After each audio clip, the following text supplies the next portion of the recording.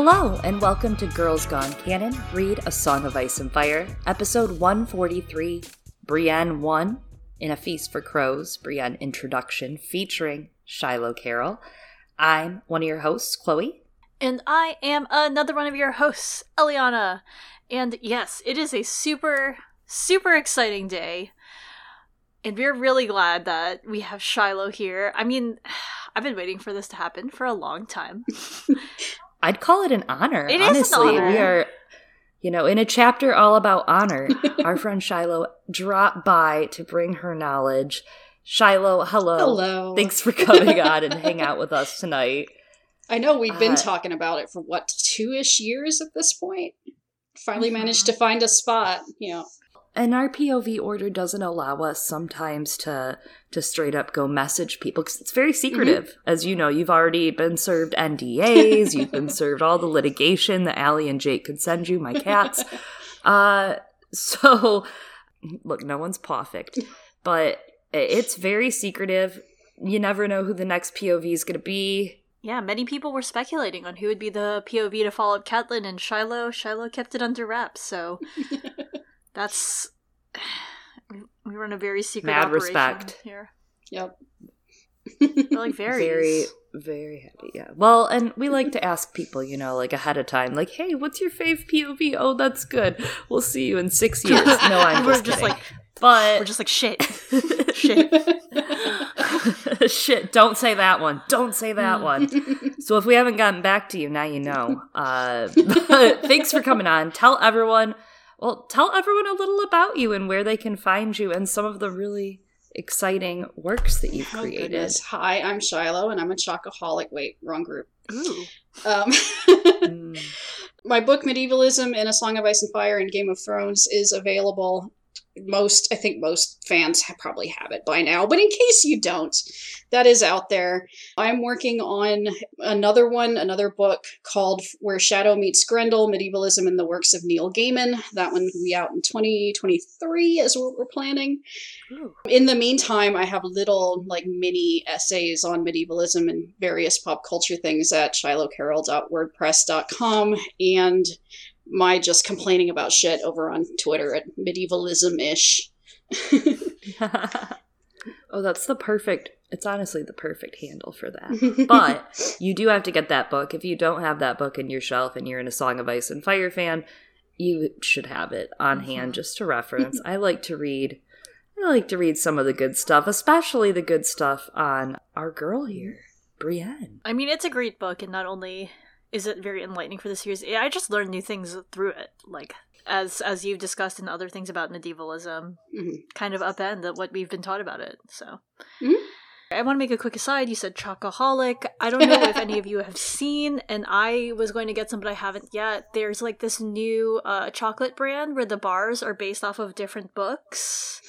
And the flavors, yeah. So for example, inspired I forgot the one for the Little Princess, which Chloe, there's a Little Princess chocolate. It's inspired by I forgot one of the teas or something that's someone really loves in the book. They have a Call of Cthulhu one, which is has nori in it, and then they have a couple of other ones. I'll see if I can find it and send you all the link. But I'm just curious. Oh my god, I would eat all of these. I would. Shiloh, I guess we're coming right off of Halloween for us here. So what's your favorite chocolate? Probably those little Dove dark chocolate bites. Oh, yes, yes. These do melt in your mouth. Yes. I love dark chocolate. I am a dark chocolate. Same. You could just feed me dark chocolate. I'm good. Yeah, so I just wanted to bring that up. I feel like this is the crowd. Yeah.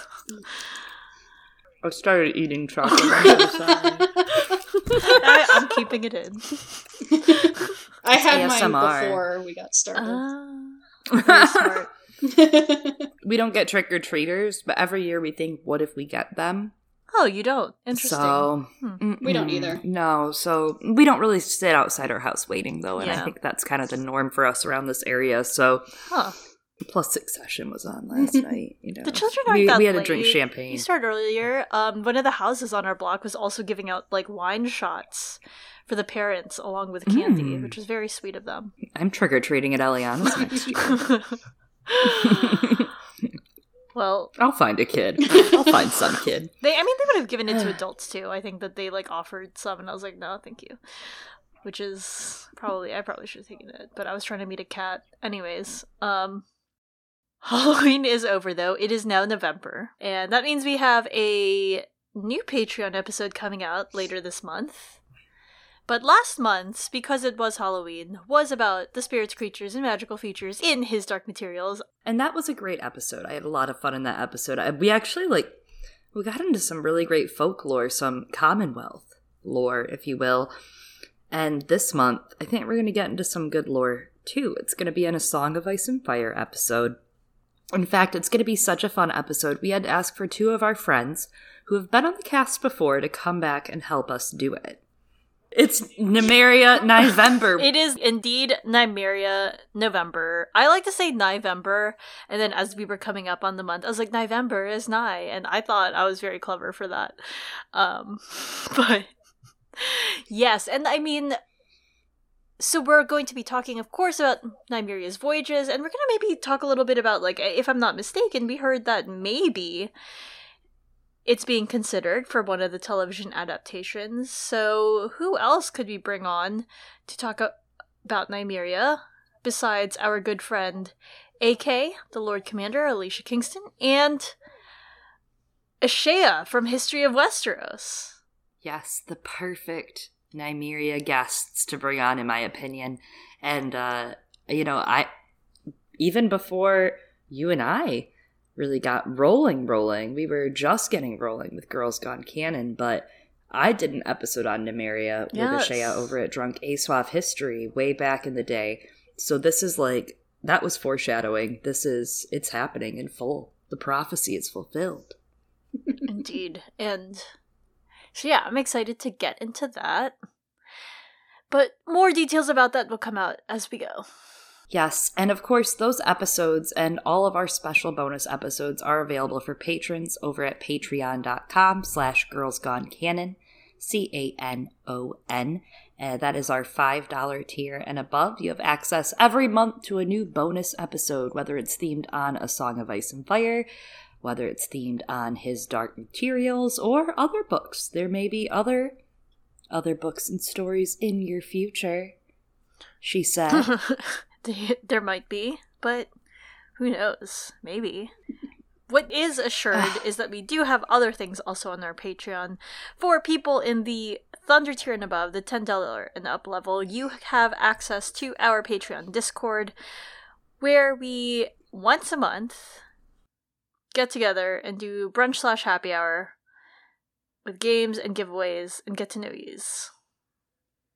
Yes, our Thunder tier patrons, $10 patrons and above, have access to that and over 30 channels on the Discord to chit-chat in your heart's desire, talk about whatever you want, whether it's shit posting or books or media, all the fun stuff, or ASWAP. But this month we have not decided on the date yet. Maybe we'll bring that next week to you. I think we'll have a date by next week. We probably should. November's getting filled up. It's a busy month as we get towards the end of the year. People make plans and shit. Yes. And we also will have His Dark Materials, The Amber Spyglass, an episode coming out for you at the end of the month. Last week of the month, last Friday of the month, we put those out. So keep an eye out for that on your feed if you are into the His Dark Materials trilogy, or not just that trilogy, but the Books of Dust trilogy, which we've covered the very first one of. All right, housekeeping. It's over. The house is Sweep kept. it in the trash. It's kept. We've kept the house. Thank God. I don't know where we'd put all these kids if we didn't, Eliana. What kids? The bodies? The children. Oh my God. Okay. It's Halloween. Halloween's over. It's over. Without further ado. Drum roll, the big I feel like this is the moment. We're stepping up to the podium because we are here to talk about Brienne. She is the moment. She is the moment. She is literally the era, the culture. She is. We're here to talk about the eldest daughter of Selwyn Tarth, and we're going to do a lightning round and introduction for Brienne before we get to A Feast for Crows, because it's been just a little bit since we were with her. Not too long, right? Leaving off with Catelyn. We just saw her, we just waved goodbye to her, and here we are again. Brienne's mom died when she was really young. Brienne doesn't remember her. Her older brother, Galladon, drowned when she was 8 and has 2 younger sisters who died in the cradle. As we first meet her in A Clash of Kings, feels like it was yesterday, gosh, we meet Brienne supporting Renly, fighting her way through a melee at Bitterbridge and becoming Brienne the Blue of the Rainbow Guard. She becomes his standard bearer and arms him for battle prior to his death by Shadow Baby. She escapes with Catelyn Stark, arriving with her to River Run, though wanting to take vengeance for Renly's death. Instead, she remains in River Run to defend it through the Battle of the Fords and swears a vow to Lady Catelyn with Jaime Lannister to find her daughters. And then that brings us to A Storm of Swords. Because of the really fleshed out perspective we get of Brienne through Jaime's chapters, we actually get a lot of Brienne's character arc and transformation. Like, beginning even before we get to her chapters, right? We get the setup from Catelyn, we get changes and shit in Jaime's chapters. It's kind of like Jaime, right? Whose journey picks up from Catelyn's final Clash chapter. Brienne, Cleos Frey, and Jaime are sent by Catelyn to barter for Sansa and Arya to come home to the Riverlands. Brienne defends them ably, even saving them from being tricked into an ambush from an innkeep. Later, while Brienne and Jaime spar, they end up ambushed by different outlaws near Maidenpool, and Cleos dies. It was a very dramatic sex scene. They're captured by the Brave Companions, who chop off Jaime's hand. Brienne coaxes him through this, reminding him of the vengeance he can take in order to survive, and in turn, Jaime protects her when the Companions look to assault her. They take her armor, and then Renly's sword from her, but Roose Bolton wines and dines them from the clutches of the Companions, allowing them an incredibly steamy bath full of post-traumatic stress to wash away their sins. Jaime is let go by Roose, but Brienne is kept as a hostage. Jaime dreams of her, though, and comes back to her rescue, as she is left in Vargo Hoat's clutches to dance with a bear. You want her? Go get her. So he did. Iconic. Yeah, it's fine. It's iconic. I don't like it. I love it. Finally, they are escorted by Steelshanks Walton to King's Landing, where Brienne learns along the way Lady Catelyn was murdered, betrayed. Betrayal. When they arrive in King's Landing, Brienne and Jaime are accosted by Loras Tyrell, who accuses Brienne of murdering Renly. In order to protect her, Jaime has her arrested, like any sensible boyfriend would do. Jaime then pulls his own Catelyn-style scene, freeing Brienne, charging her with part of the sword, Ice, in the form of Oathkeeper, to go seek Sansa Stark. Not the dead one, Arya, who's totally dead, he says, and sends her with a Lothston shield, mail hauberk, and some major cash, like major cashola, and a paper shield from Tommen. God, I love Brienne so much. She's shy and she's awkward and has like no self-esteem, but by the God, she's gonna live up to her own expectations, regardless of the cost to herself. I know a lot of people give her chapters shit because they don't think anything happens in them, and I mean, they're wrong, but the structure of them is so very medieval romance that they have a special place in my all things medieval loving heart. For a modern audience, medieval romances can be really hard because they don't follow that Aristotelian structure that we're all familiar with, the rising action, climax, falling action, blah, blah, blah, blah. They're a lot more episodic, and the structure is almost circular, with the protagonist returning to people or places or encounters. Romances focus a lot more on character development and the knight becoming who he's supposed to be.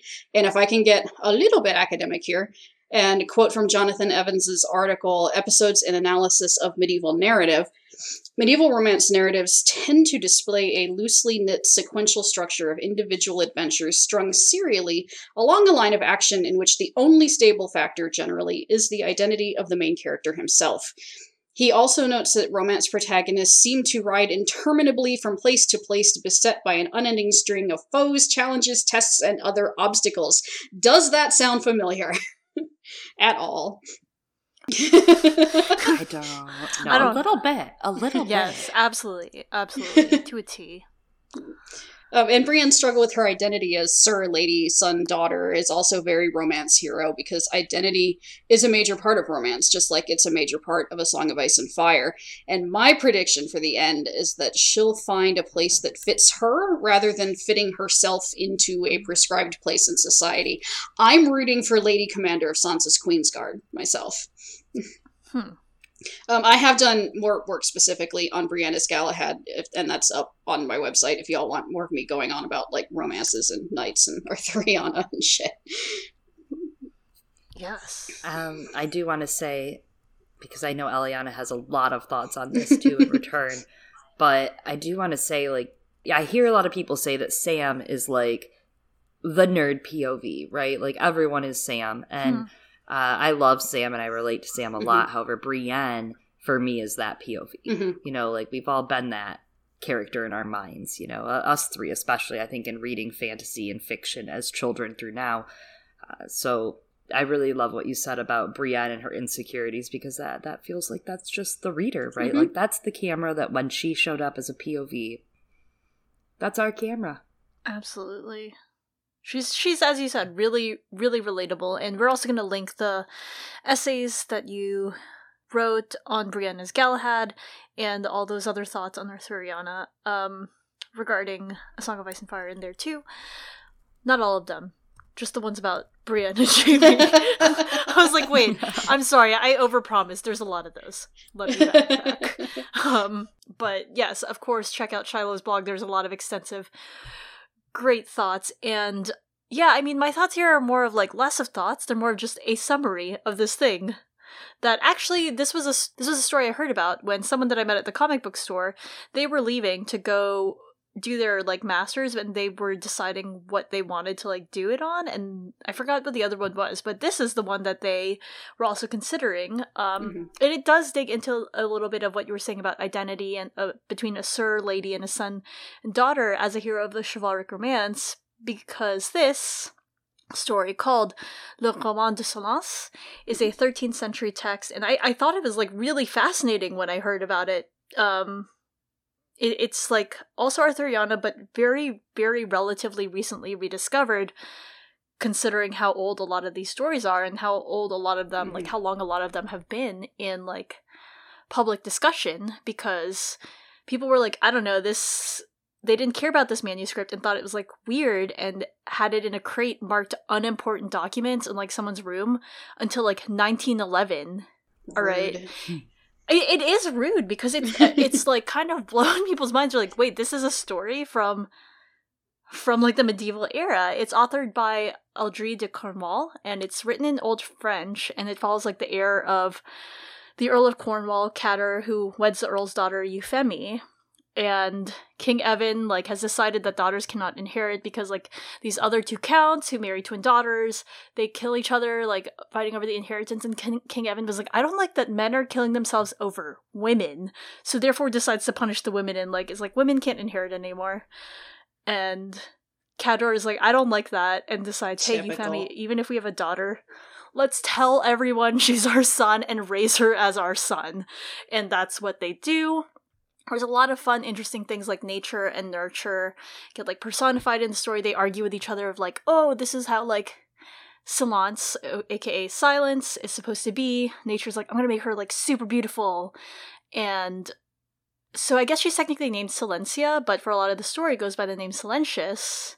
Well, she's living her life as a man, both as a knight and later a minstrel, and like it's like this masculine form of the name. And you know what? Like, he's really good at being a knight and being a minstrel. Way better than everyone else. And because it's in Old French, it's really also fascinating how they do it because it's a gendered language. More so than English is, because even, like, the adjectives and the nouns have genders. So the story even speaks of Silentius using masculine pronouns a lot of the time and using a lot of the masculine form of these words and adjectives. There's also, like, a traveling and evil queen like Euphemie, and I don't know why her name is so similar to, like, Silence's mom. Like, that's really weird. Because she's also, like, really, really into, like, Silentius, and gets rejected by Silentius and then makes up like a false rape accusation. So like, I'm not going to say like this is a bastion of like progressive thought in regards to this. It's also the 13th century, so like things are clearly different. But they're also like, then she's all like, oh well, I'm going to get back at Silentius, and like they have to like send him to capture Merlin, who can only be caught by the trick of the woman, and therefore like that works because Silentius is like secretly also a woman, and then ends up like going by Silentia by the end and wedding Evan, the king. And anyway, it's a lot of twists and turns happen. Clearly, it's also surprisingly very, very, very, very similar to the manga Princess Knight by Osamu Tezuka, whom some of you may know as the creator of Astro Boy. Despite Tezuka never having read this work at all, there's a lot that's incredibly similar. And I'm gonna be honest, I don't think George has read this work either. But it has become a much more popular text, like, in the 90s, as people have been, like, looking towards it to study in terms of, like, gender and sexuality. So it's become something that has made its rounds more in gender studies lately. Mm-hmm. So you all are always asking for people to ask George questions, and this is mine. Like, how much medieval lit has he actually read? I mean, he's obviously familiar with the medieval history through the historians, but I can't tell if he's read more than, like, the Morte d'Arthur, and I would just love to know how familiar he is with the literature and not just the history. I think that's a good question. I'm not brave enough to ask that one.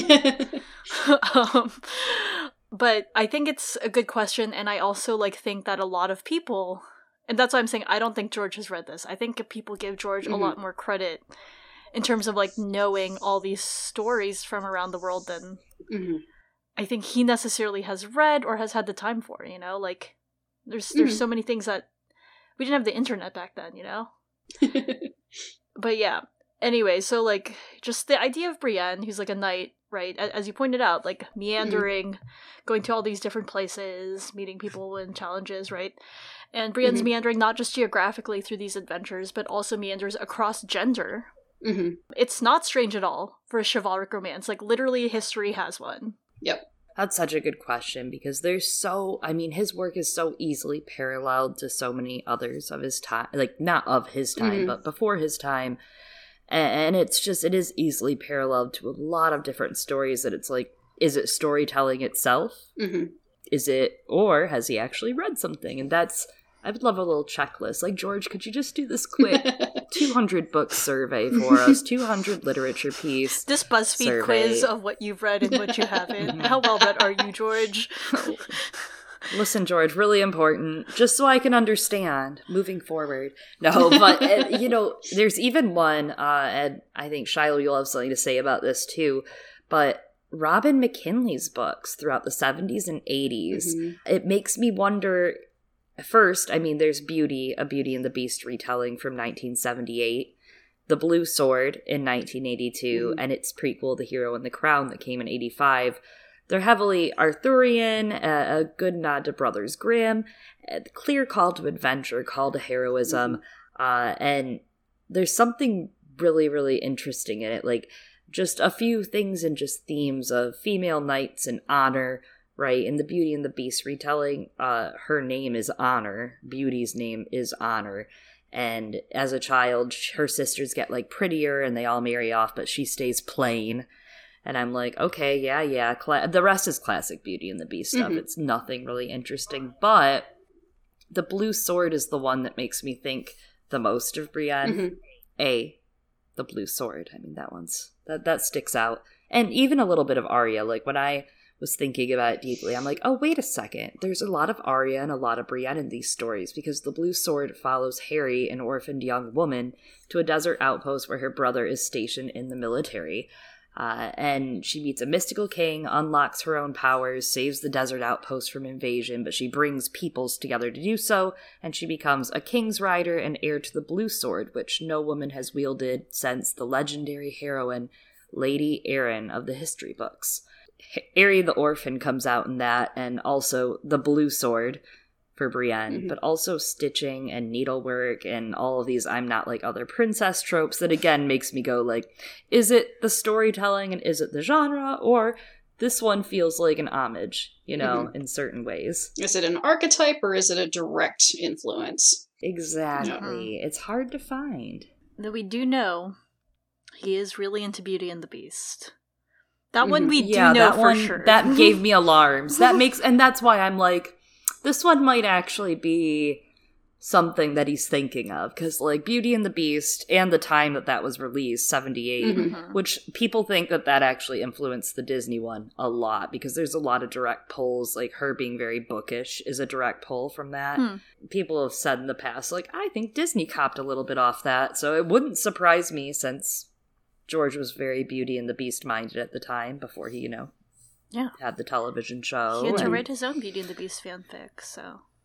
I'm sure he's seen every Beauty and the Beast iteration, let alone read as many as he could. Honestly, that's possible. That one, I'm like, maybe he did. I mean, he literally has. I mean, Cocteau's Beauty and the Beast, though, La Belle et la Bête, that one is straight up, I mean, the Blackwater episode, he literally parallels Sansa and Sandor's scene as Beauty and the Beast from that rendition. And it's like, it's completely one for one. It is intense, and he loves Cocteau, obviously. So I just think, I'm sure he's seen them all. And he's seen them all. Yeah, that one I wouldn't be afraid to ask him. I'm just that ready out there to spit fire hot takes, George. How much? You've got a long list of questions. I do, actually. Well, that leads us into our actual first real live lightning round. For what we missed between the start of the book of A Feast for Crows and Brienne Chapter 1. Yes.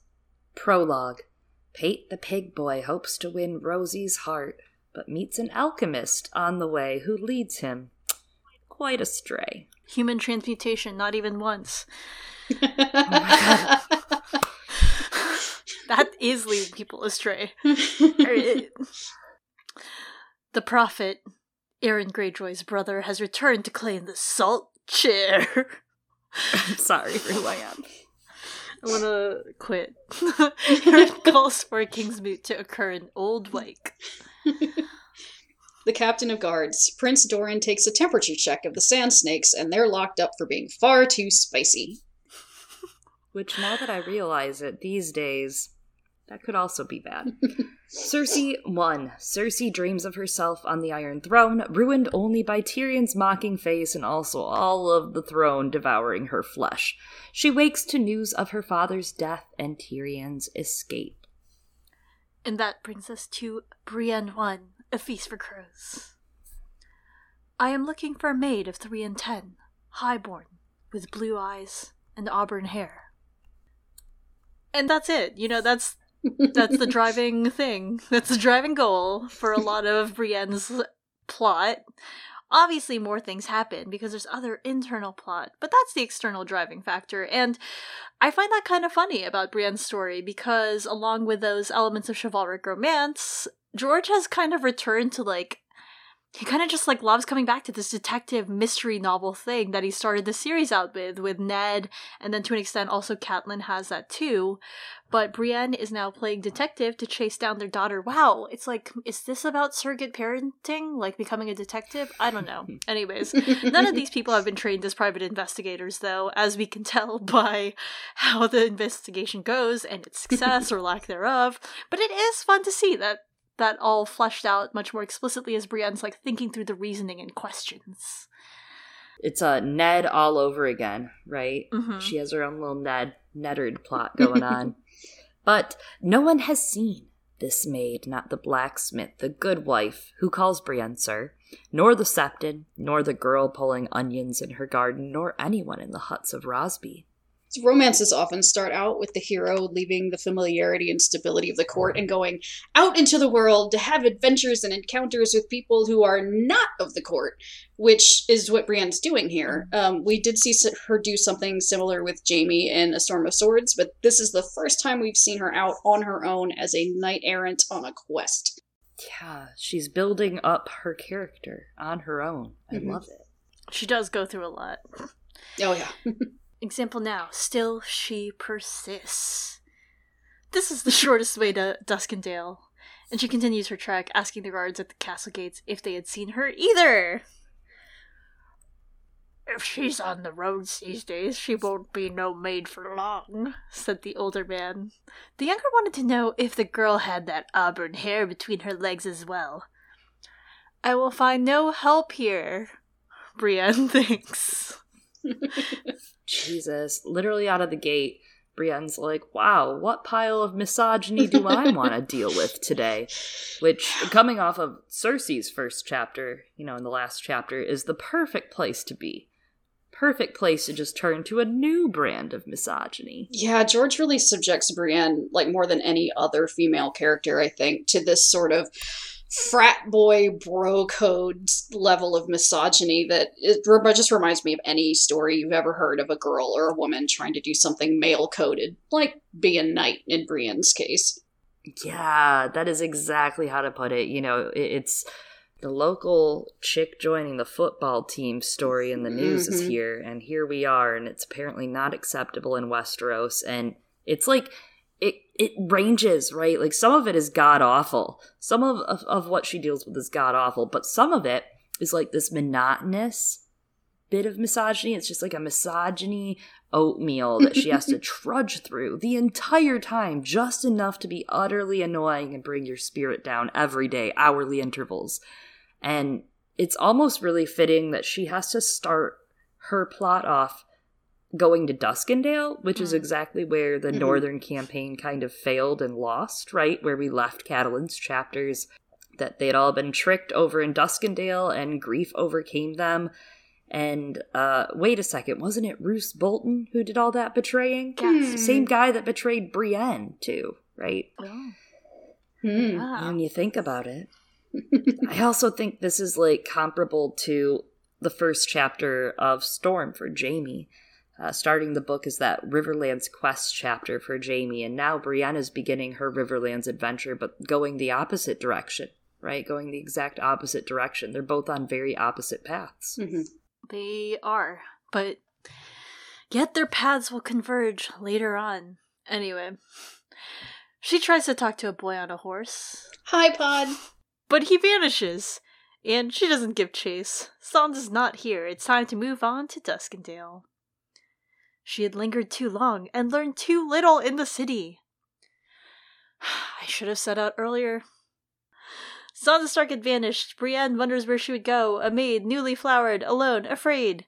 She thinks she'd go home to Tarth to her father, but Sansa was made to watch her father lose his head. Her mother had been murdered at the Twins, and Winterfell was sacked and burnt.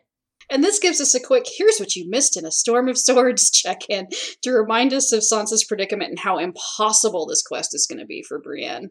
Yeah, it's difficult. It's difficult. And I know that readers struggle with it because they're all like, we know where Sansa is! And I think for some people that takes the wind out of the sails for Brienne's narrative, but it's irony. Anyway, so Sansa, as you all know, has no home, no family, allegedly. She could be one town over, or on a ship to Asshai, and I do think it's interesting that Brienne wonders where Sansa would go as a maid newly flowered, because Brienne can actually wonder that for herself. She has once been considered newly flowered, and having had to go through those same predicaments and having had to learn to deal with this question of safety on the road, which pretty much pervades her entire POV, and also this chapter, how she would be able to have that freedom of movement. And then she realizes that, well, despite that exercise in empathy, turns out Sansa's options are actually real different from mine. Lol. Because her family's dead. Allegedly. Which I also find just as amusing. But it is interesting just to see Brienne put herself in Sansa's shoes, considering that Kat has seen them as similar in their love of stories, and many readers point to similarities between the two of them. We are going to, not just the similarities between Brienne and Arya, though those are also there. The show seemed to really want us to see that too, and those some of the conclusions, interestingly, that Brienne draws about where Sansa could have gone aren't that far off from the choices that Arya made. And she comes so close every single time, too. She's always, right there. She's always like, well, I guess I would have gone to the Vale. And I'm like, yes, yes, but not like that. But yes, yes. God, we're so close. And no one remembered her leaving at the docks, or any ship leaving in King's Landing.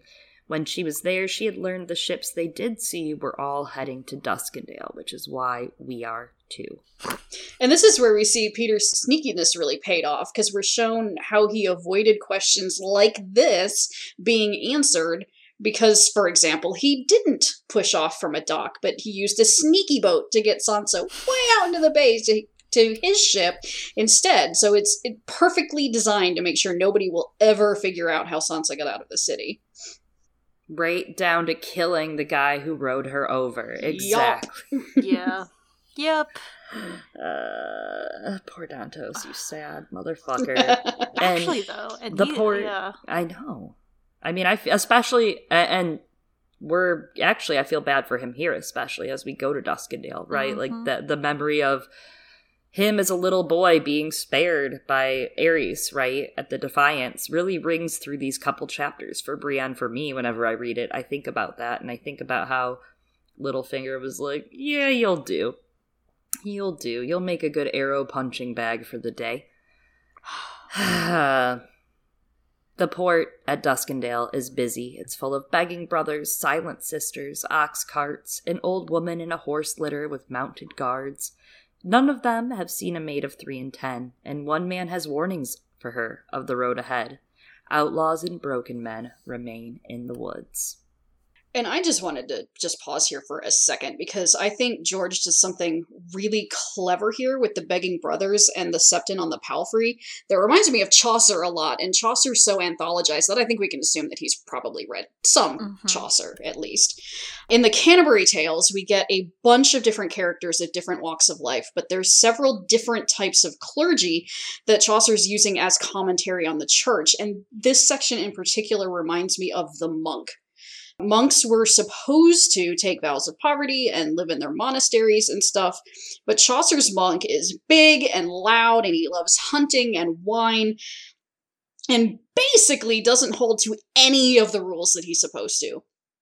But Chaucer's narrator doesn't call him out, he just tells us about him, and it's up to the reader to recognize that the monk is derelict in his duty.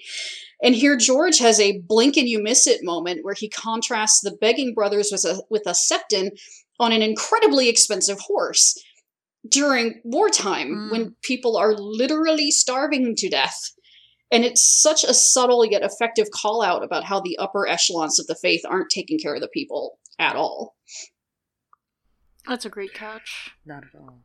Not at all. And we see a lot of contrasts of, I think that's such a great catch and a great call out, because we see, different kinds of allegedly people of faith, right, throughout Brienne's journey. I do think it's interesting that she doesn't regard them personally, like, any different for who they are, too. You know, like, of the people she comes across, she doesn't really treat them at all. I mean, she kind of stays silent and surveys for safety, but you don't see her think any different way on any of them. They're just people she meets on the road, which is interesting. Mm-hmm. She gives us, like, a really fair analysis of them all. She wants us to choose. Choose your own adventure. And choose we have. We have. That. Turn to page 786 and yell sword. No, I'm just kidding. Yeah, she just keeps choosing the different path. We're like, the veil, as you said. She starts to wonder if Jaime giving her this task was a cruel joke. Sansa could be dead, beheaded in King's Landing in an unmarked grave. How better to conceal her murder than send Brienne to find her? But she reminds herself, Sir Jaime wouldn't do that. He gave me the sword and called it Oathkeeper. Anyway, it made no matter. She had promised Lady Catelyn she would bring back her daughters, and no promise was as solemn as one sworn to the dead. This is an interesting contrast between Jaime's sense of honor and Brienne's, because Jaime's is very outward focused and depends a lot on what other people think of him, which makes sense when you consider his personality and his psychology, but also the actual medieval definition of honor being your reputation and your place in the pecking order, and sometimes a horse. But Brienne's is inward focused and more about her being able to live with herself and think of herself as the kind of person who protects the weak, keeps her promises, all the things that knights are supposed to swear to do, despite her not being a knight yet. Yet. And I mean, That is kind of like the biggest. We'll talk about Duncan the Tall, this entire POV. Let's be real. He'll come up. And this chapter is very sworn sword. I mean, right down to the Feast for Crows imagery going on. Obviously, they're one and the same, hand in hand. But I do think that she is more of a knight than most knights. Yeah. And, I think that's the big thing and the big question. People say, well, no one legitimately really knighted Dunk is the theory. But in my head, I'm like, yeah, but he's still... I'd go to him first. Yeah. I'd point at that. And maybe that's the big, dummy, thick himbo muscles, but I'd go to that guy first. That's all I'm saying. And a lot of people do. All I'm saying. Egg thought it was a good idea. Egg was like, I'm going to him. Egg was like, this guy got it. And then I'm over here like, this guy fucks. And then his family's like, you just fucked this man. And he's like, oh. It's in my blood, isn't it? It is, Egghead. It is. Egghead. Oh, and you'll kill so many other men, too. Oh my god. Well, speaking of killing all the happiness going on. Okay, I didn't notice this line before until Shiloh was, speaking about the promises and all these great things, but solemn as the one sworn to the dead. Solemn? A solemn promise? For silent sisters and stoned hearts? Is that what's going on there? That line really struck out to me this time. I don't know. Feels intentional, Yes. Well, that promise is going to come back to bite you, that's for sure. Yeah. That's for sure. And for Stoneheart, wouldn't it be more, promise me? Yes, it would. And also, I mean, could she be like, this isn't solemn anymore now that you're back? Happy for you, Cat. Also, like, now that you're hissing things through your fucking throat hole, that's not solemn either. It's not a very solemn mood. God. So, something about this and about her thinking of Jaime, and Jaime wouldn't do that to me, makes me think of Cersei's chapter that we just passed while doing this chapter. And of course, this is the chapter that opens with Cersei dreaming she's above the courtiers, only to be slashed and gouged into pieces by the Iron Throne, which she then blames on her brother somehow, as the barbs of the Iron Throne bite into her flesh, and blood runs red down her leg. Steel teeth gnaws at her buttocks. Just some really dark imagery. The last sentence of it is, the more she struggled, the more the throne engulfed her, tearing chunks of flesh from her breasts and belly, slicing at her arms and legs until they were slick and red, glistening. It's still Halloween in this house, is what I'm saying. But that stood out to me in the last chapter, because is that not unlike the end of Brienne's feast chapters?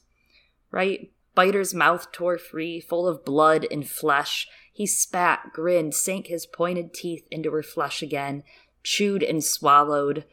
He is eating me, she realized, but had no strength left to fight him any longer. Whew. Very similar in just the grotesque biting and stabby, fleshy, grossy imagery. And the other things that I noticed in that chapter that stand out really heavily is their exact opposite kind of situations. That Cersei is surrounded by knights in King's Landing and her dead father, and she doesn't know where her creepy little brother that she thinks is responsible for everything is.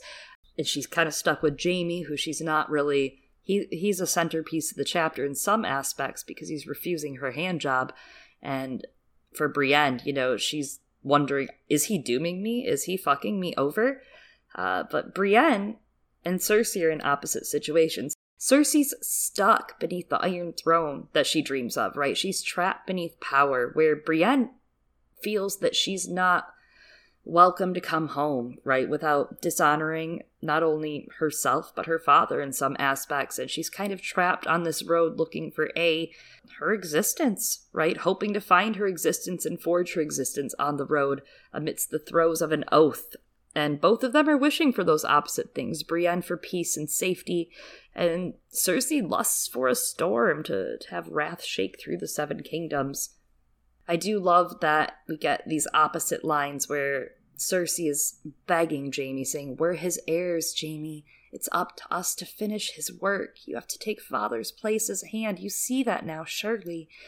And at the same time, Brienne is thinking, Jaime would not do that. He was sincere. He gave me the sword and called it Oathkeeper. So you can kind of see where Jamie's sitting in the middle of these 2 POV chapters many times throughout this book, which is just chef's kiss when George lines that shit up in a row for us. You can see what he's sitting between. It's very clear. His family probably won't bring him honor, unlike for other people. Jamie, as we all know, put Brienne on this quest, and as he did so, told her that Arya was long dead, and that, you know, the Arya that we sent north to the Boltons, that one is fake. So all we really want to do is find Sansa. We only got Sansa, right? Because the other one is a deep fake Arya, and I haven't really thought about this much before, but I kind of feel it's important. I mean, like, yeah, of course, Theon knows that Jane isn't Arya, but, like, does both Jamie and Brienne knowing that the Bolton claim through the Starks isn't real, would that ever mean anything?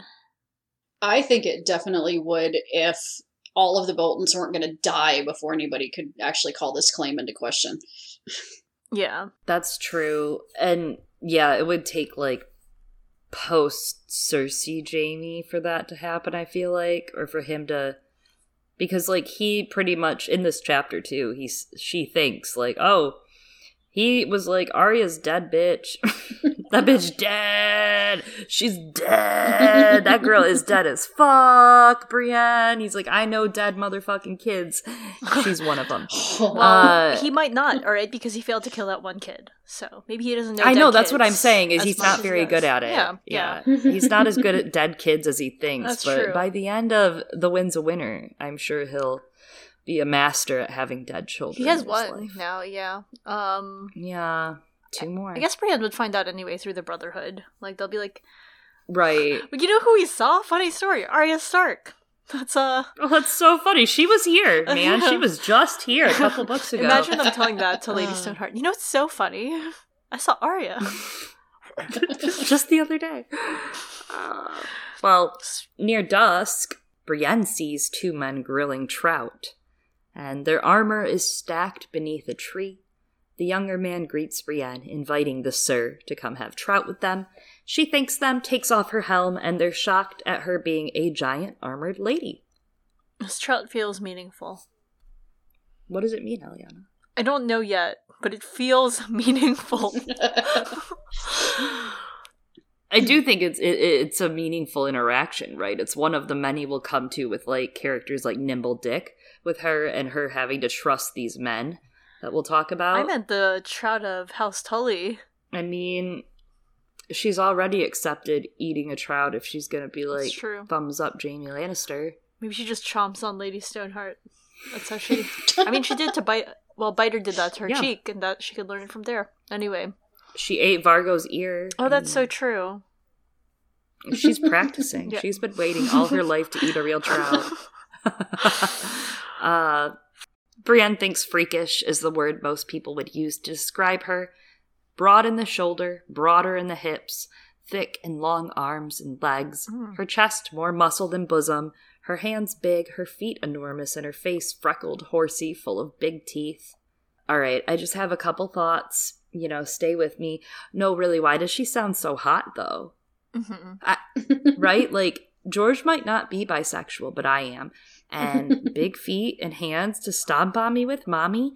And I won't go much farther than this, but I get in trouble, you know, when I act like Brienne might be unconventionally attractive on the internet. So maybe everyone else who thinks... Anyways, but there is this line in the front of the books between Ned and Arya that it makes me think of, right? Because Ned says, of Lyanna, you remind me of her sometimes. You even look like her. Lyanna was beautiful, Arya said, startled. Everybody said so. It's not a thing that was ever said of Arya.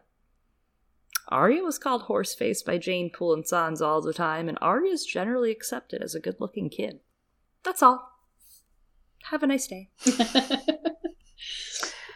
I think it's worth pointing out that in this particular case, they only comment on her size. She goes from there to freak, ugly, horsey, because she's heard it her whole life. So any comment on her look sends her into that anxiety spiral about all of it.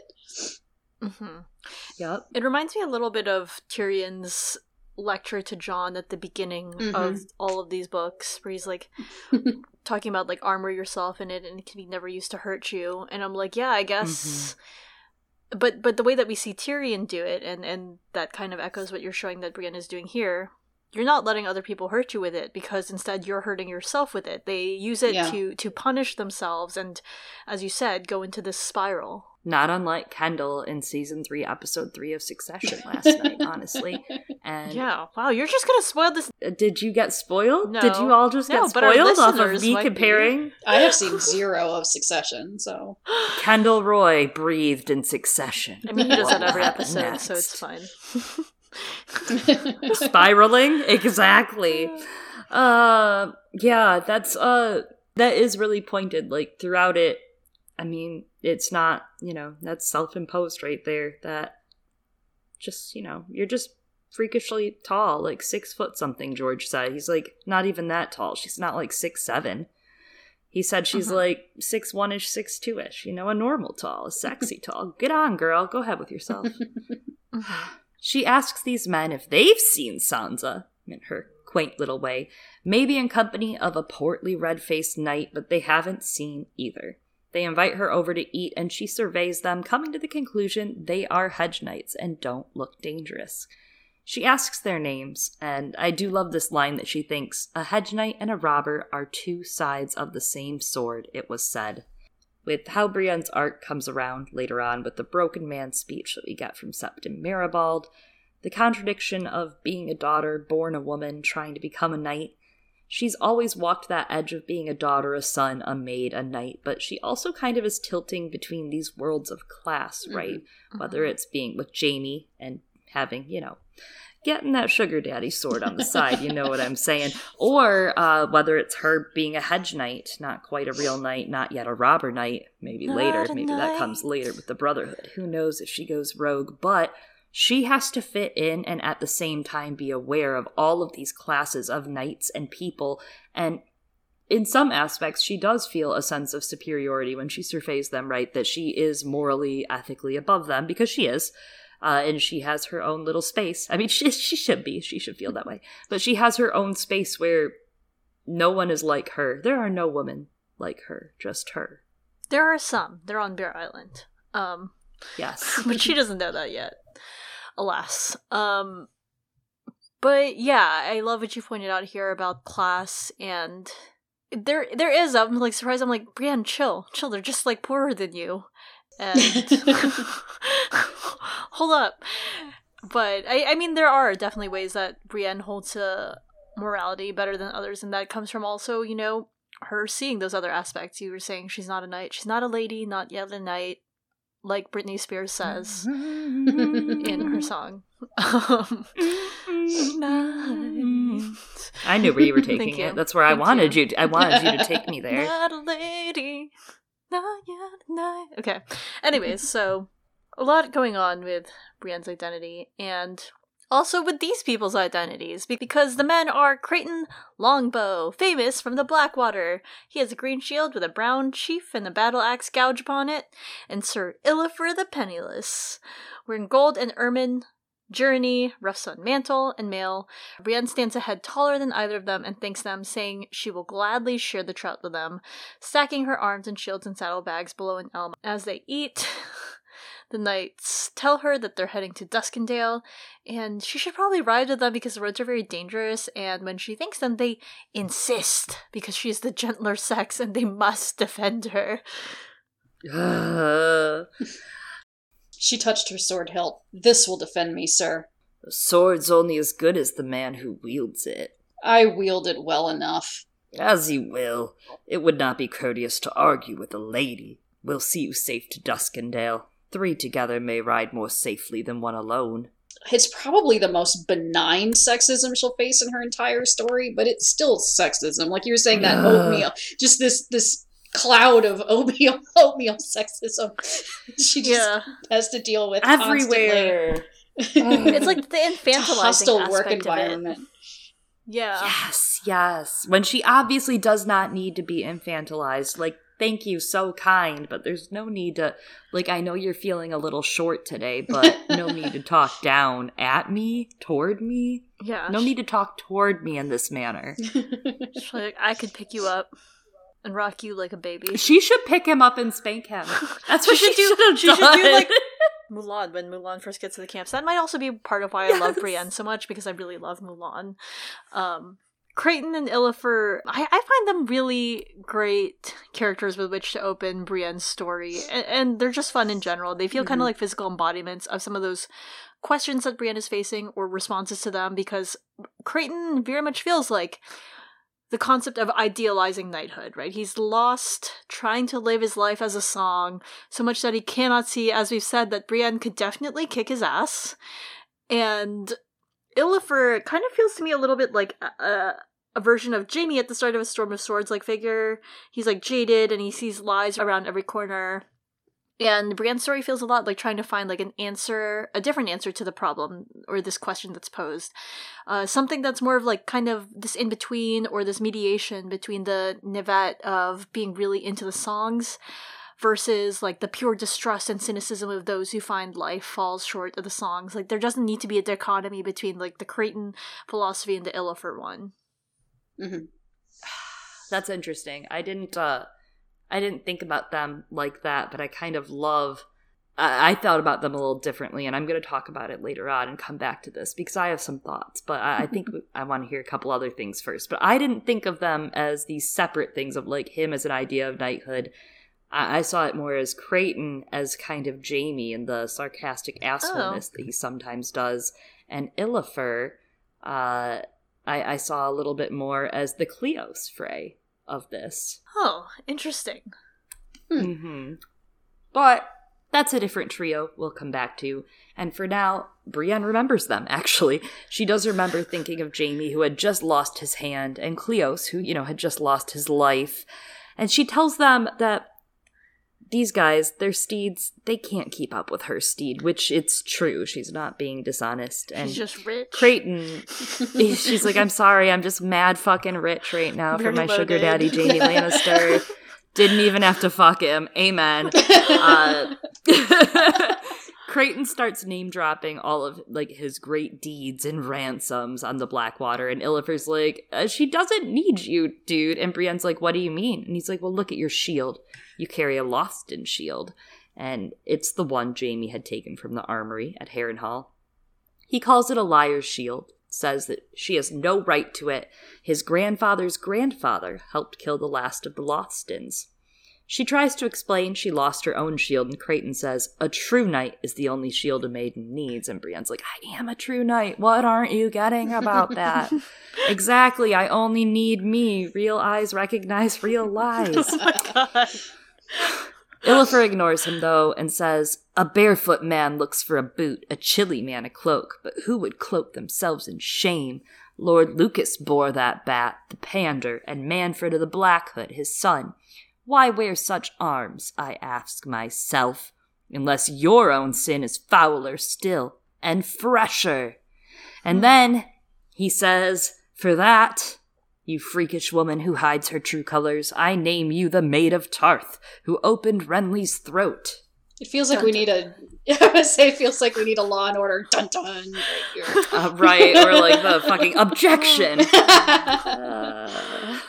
But what is there to object to? I mean, she is, right?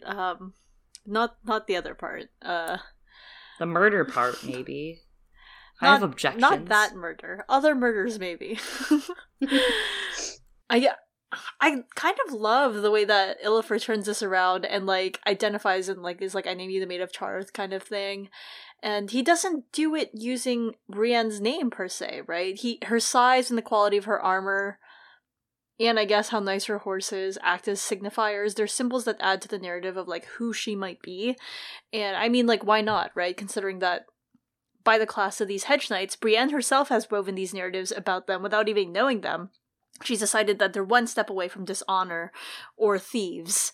They're, like, pretty decent. But together with that symbol of shame, the Lothston shield, and Illifer recognizing it all, while Brienne actually doesn't recognize it despite her education, it feels kind of like an inversion or of the scene where Sansa names Barristan and Renly. He's like, I name you Barristan the Bold, I name you Renly, blah, blah, blah.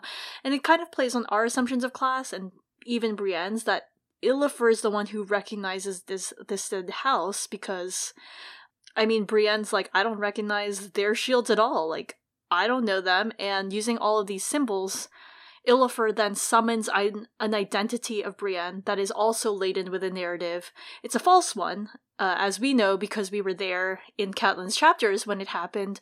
But again, he doesn't use her name. He bestows her a title that comes with his character and story, the Maid of Tarth. And there's also something about it, very much so, in the history of his grandfather and so on fighting against this. And what he's referencing is, of course, the Blackfyre rebellions. That's what he's referencing here. We learn in the Dunk and Egg stories, we learn that of Danielle Lothston, of course, shows up during the Mystery Night. And we also learn in the Sworn Sword, Manfred Lothston had proved true instead of treacherous during the first Blackfyre rebellion. So not only did they then support the Blackfyres, but then betrayed them. Betrayal. Exactly. First of all that. Second of all, on top of that, we've seen a lot of betrayal in this book lately, right? There's been a lot of houses, betraying houses, going back on your word. Mm-hmm. So, like, it's not only that you're a treacherous bitch because you supported the wrong king, but you're also a treacherous fucking bitch because then you killed that king and you broke your vows and then you supported another king and now you're supporting another king. And I get why Stoneheart's zombie ass isn't into it. You know, she's like, I don't know if I can trust you. It does Brienne. look bad. I don't know. It doesn't look great on paper, right? Like your resume, 3 months at each job, girl. We gotta talk. But there's something deeper, too, going on in that rich history. There's something that feels really prominent in that it's a Lothston shield, right? Indicating kind of Riverland's heritage and loyalty. And Brienne may not have thought that, but the Lothstons, of course, had Harrenhal way back in the day, one of the many houses to have had, loved, lost Harrenhal. And Danielle Lothston right now is kind of a stand-in in this for Lady Stoneheart, right? Turning to the dark arts and quote-unquote going mad, kind of representing Lady Cat in the story. And you even have from The World of Ice and Fire, their line was ended in madness and chaos when Lady Danielle Lothston turned to the black arts during the reign of King Maegor I. Houth Lothston and Brienne evoking those arms doesn't really help when it comes to that Blackfyre rebellion for her case. But I do love, in the background, on top of that, like it's another extinguished house of the Riverlands, not unlike the most recent king of the Riverlands in the north, that, you know, quote-unquote everyone's gone or dead or whatever. Here she is looking for the last of them. And what's interesting is House Went just got kind of rushed out of the Riverlands, to our knowledge, unless they were Kettle Blacks. And there's a big theory earlier on, when we saw the Septon that Shyla brought up, we also saw an old woman in a horse litter with mounted guards. And a lot of people have theorized, what if that's Lady Shella Went, that she was just chillin', going by out there? Not a lot of just singular ladies on the road with mounted guards that you see. Very interesting. Very interesting. No way to know, but thought it was fun. I wonder where she went. Flapped off with her big black wings, right? Yeah. Just like Sansa and her big black bat wings. Like that family that lost in Harrenhal. All. In the war. Well, Brienne responds that everything that they've heard about her, that is a lie. She had loved Renly since the first time he visited Tarth during his lord's progress to mark his coming of age, but she doesn't tell him all that. You don't go out there just spilling all your shit to strangers. Some people do, but Selwyn had welcomed him with a feast and commanded her to attend. She had been Sansa's age, more afraid of snickers than swords. She had begged her father not to make her attend, worried they would know about the rose and then they would laugh at her, but Renly shows her every courtesy. He's like, I don't care about the bachelor. And later the other men followed suit at the dance. And here we get another romance thing, so we just like add to the list of romance stuff for Brienne, which is her pining after Renly, which matches up with courtly love traditions in the medieval romances, which usually involves the knight pining after an already married woman. In Brienne's case, this translates to a man who's inaccessible because, well, he's gay, and then he's dead. In lots of the romances, the lady in question ends up not being quite as inaccessible as she's supposed to be, and that's how we end up with, like, Lancelot and Guinevere. But Brienne's love interest is completely unavailable. That's such a great call out in regards to the elements of a chivalric romance in Brienne's story, and it kind of persists, right? Because the unavailability aspect of that, that courtly love tradition you were talking about continues with Jaime, who is also considered unavailable, besides the part where he's going through a breakup, where they're just kind of ghosting each other because they never again define the relationship. He's also unavailable because he's a Kingsguard, which is peak everyone knows not supposed to fuck. Brienne especially knows. Yes. And that's like part of it. I mean, because if she chooses people to devote herself to that are completely unavailable in one way or another, in either of those cases, then she never has to be vulnerable. Yeah, absolutely. She can, as we said, she can armor herself. She doesn't have to actually face it until her zombie mom, her oath-keeping zombie adoptive mom, Kat, comes back and makes her face the noose music. This is the worst way to deal with her romantic feelings. Lead him to his death. What? Truly, I hope she fucks him in the woods. I hope they just run away and they at least fuck it out of your system, because I get it. I used to only date emotionally unavailable men too, so I get it, Brienne. I get it. Well, Brienne, while self-sabotaging, had only wanted to serve and protect Renly for the kindness he showed her, but instead, she feels like she failed him. She thinks to defend herself against the allegations, but she knows they won't understand. She says she did not harm him and swears by her sword. But Illifer and Creighton are like, only a knight can swear by that. Oh. Fuck you, fuck you, fuck you. She must swear it by the 7. They're not even real. So, like, at least this sword is literally real in fucking front of us. God, Jesus. And she believes in that sword a lot. But instead, she has to go to each of the 7 and go, it's bullshit. I did not hit her. I did not. Oh my God. Oh my Mark. Like, that's the scene. But it also is very much analogous, because Tommy Wiseau did not hit her. He did not. It's a parallel. Jesus. I will say, there's something really special later that we'll get to when she pulls her sword out, right? Like, this is not that sword, and it's very obvious, and would swearing on this sword really mean that much to her? Because later when she opens up her sword from its wrap and holds it in her hands, it's like the real sword. That's the real god of her life right there. She's like, this symbolizes Jaime's dick.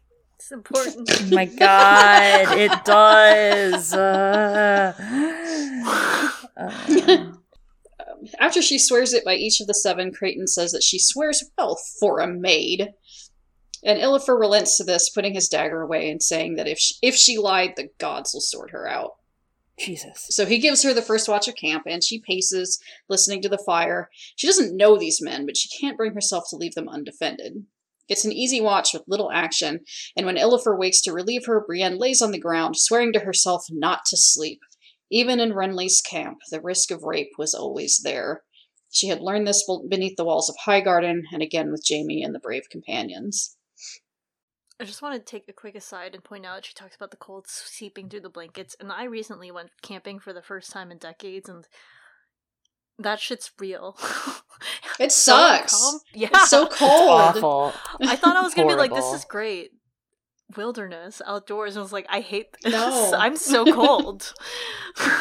It's so cold. I want to call out how important it is that Brienne highlighted that the risk of rape was still there in Renly's camp, because sexual violence and rape as a weapon of war, it's been brought up obviously in previous books before Brienne's chapter, because, you know, the first 3 books, I was all like, it's grimdark, and that's part of it, and anyways, it seems a lot more centered in this chapter. And obviously we've seen an escalation of that sexual violence and rape being used as a weapon of war and being used to humiliate and therefore assert power over not just women's bodies, but over men, using that sexual violence to emasculate the men who for failing to protect women. And we see reference to the roads all around being unsafe now, along with this discussion of broken men. It does get a brief mention in this chapter, and a lot of that discussion about broken men, even in the Septon Mirabal chapter, focuses so much about how war affects men and the concept of them being outlaws. And yes, this is important, but I also begrudge that so little it focuses on the brokenness and anger and trauma of these men when it gets redirected, especially when they feel that power has been stolen from them. And that's how you get that increase in sexual violence from these broken men seeking to reassert their power, and they do it using harmful patriarchal ways. They take it out on women and their bodies. They redirect it to those who are weaker than them. And it isn't only along the road, and it isn't only among the soldiers, because that stress and the financial strain of war lead to more stress in the household, which leads to abuse and sexual violence against women, not just on the roads, but also inside the home, where men take their frustration out on women in extremist patriarchal societies, which, I mean, that's what Westeros is. But back to Renly's camp, the war had not escalated as much yet when Brienne was there, and it also shows more of that pervasive, harmful patriarchy. It shows the cracks in the supposed code of Renly's, like, shiny camp. They were supposed to be, like, the knights from the songs. They fancied themselves as these really, like, honorable heroes. But as Catelyn points out, they were Knights of Summer, and they couldn't abide that a woman would be there to break the veneer of who they're supposed to be. Our good friend Lo the Lynx, we've referred to them a lot. We're going to refer to them even more throughout this character reread. Lo speaks in their essay about Brienne and Arya as gender outlaws, and how gender nonconformity is punished by reinforcing heteronormativity, and that's the case, right, in terms of this risk of rape.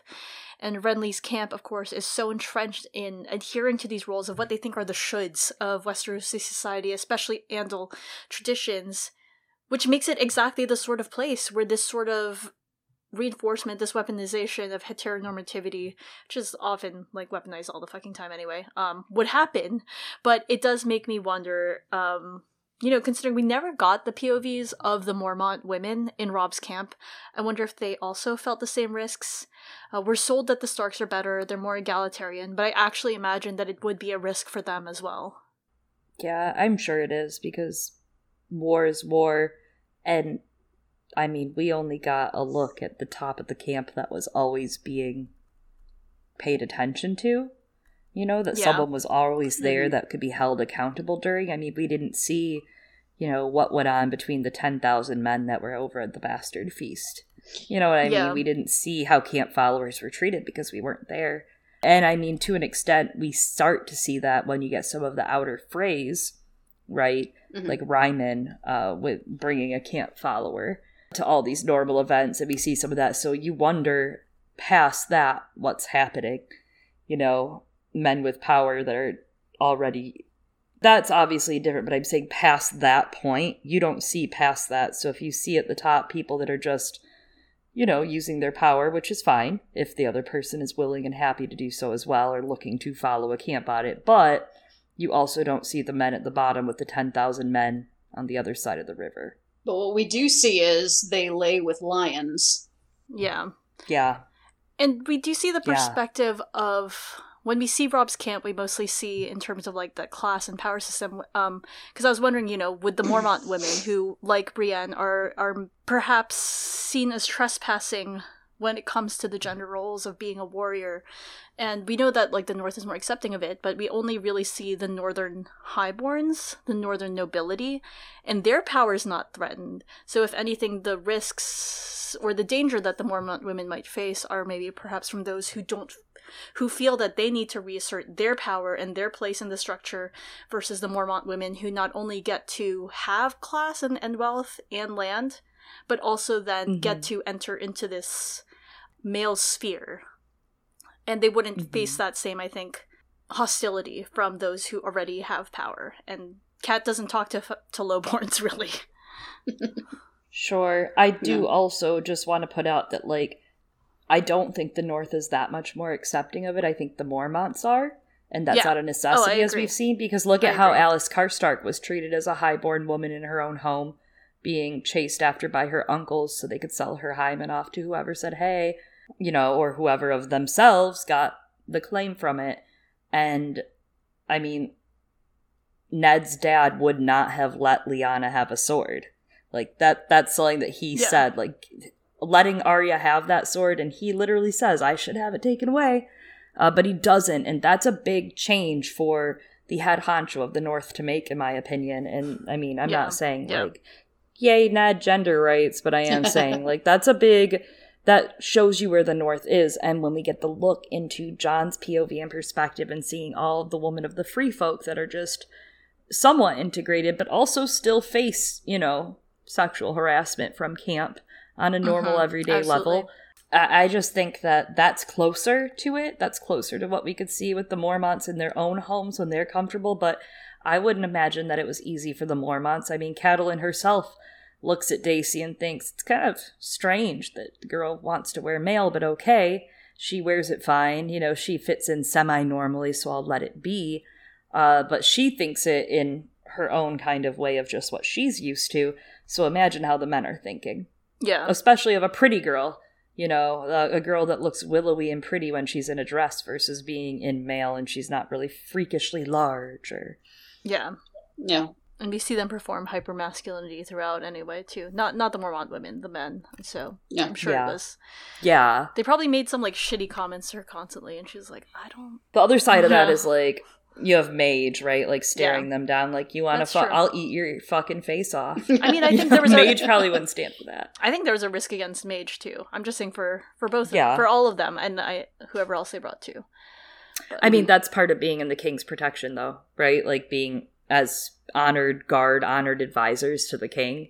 Yeah. I mean, that's part of that protection. Brienne's theoretically honored, too, but look at that. So, it's always a risk. People suck. Honor's a horse.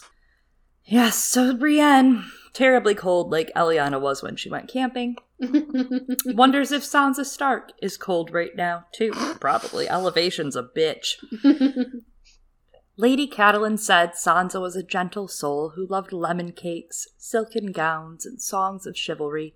Yet the girl had seen her father's head lopped off and been forced to marry one of his killers afterward. If half the tales were true, the dwarf was the cruelest Lannister of all.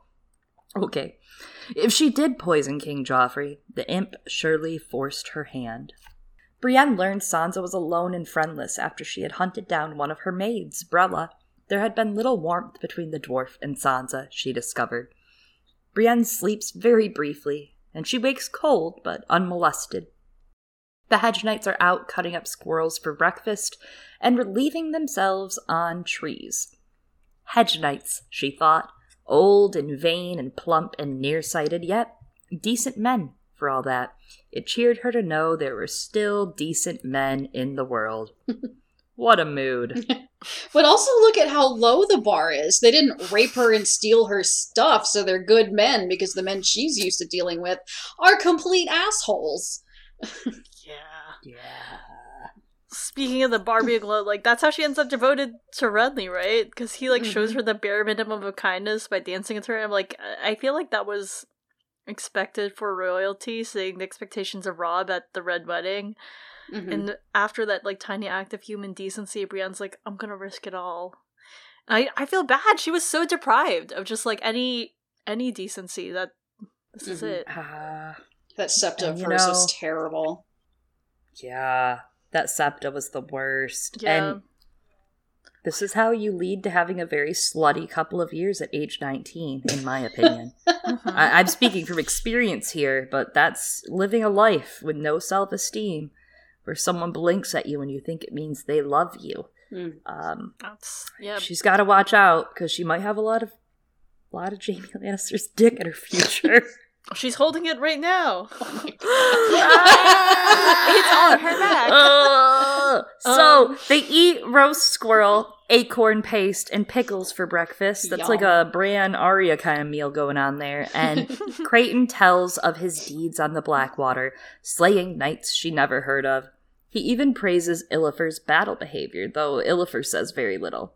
People with names that begin with ill, they be like that. And yeah, I don't know, she calls him plump, and I'm like, not everyone can be cut like you, Brienne.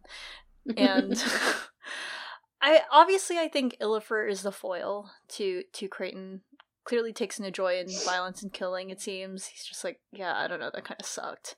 And I'm kind of just like, damn, Brienne, just because you don't recognize, like, Creighton and Illifer, and they don't brush shoulders with royalty, it doesn't make them, like, less of knights, especially compared to those in, like, Renly's camp. Like, yeah, they were, like, big names, but I'm like, that's all they were.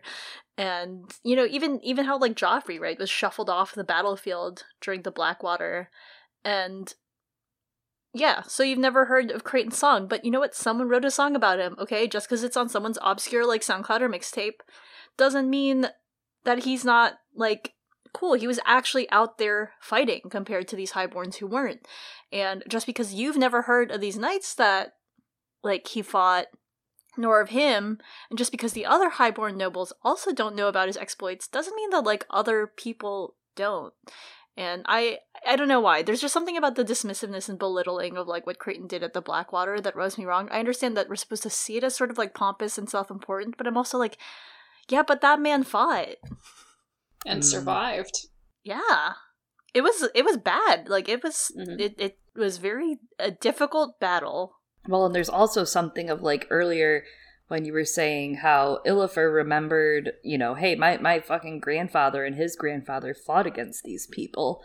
There's a line in the Broken Man speech where he's like, and then the men just all go over, you know, to the other side. And it's easy to feel that way for some of them, but some of them also remember these kind of grievances, right? These family grievances and what their dads and their families threw away to give them kind of this better life, or give them a chance at a better life, and maybe, you know, distinguish themselves and maybe get a little bit of land and maybe a tiny scrap of money to pay for this kid you accidentally fucked into your wife or whatever, or some chick. I don't know. I mean, I think it's just, like, such a different life, because Brienne and all of them, they haven't had to think about that. Brienne, Jaime, none of them have had to think about what that would be like. They've never had to enlist in a war, you know, because. Yeah, like in the Hedge Knight and so forth, they're like, one of the lords didn't remember Arlen of Pennytree. And it's like, well, that man, like, fought pretty hard for you. Okay, yeah, that is exactly how it feels. Especially with, like, that penny. Granted, it's Penniless, not a penny tree. Pretty different vibes, but also in some ways a similar spirit.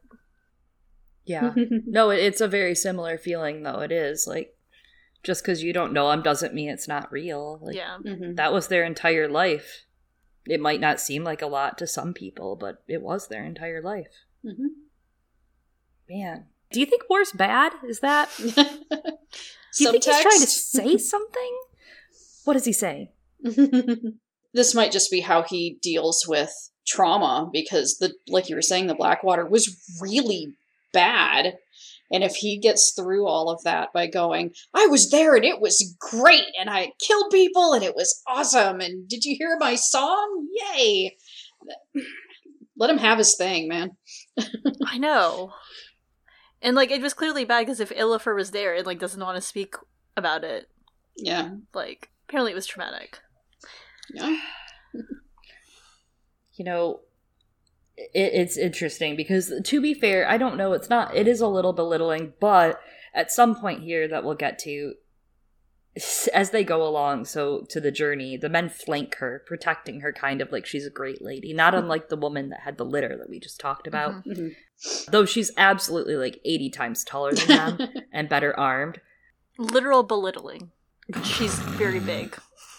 It's not her fault, okay? Literally. This is how I feel, Eliana. Chloe belittles Every me day. all the time. Yeah, but you barely have legs to stand on, so how is that my fault?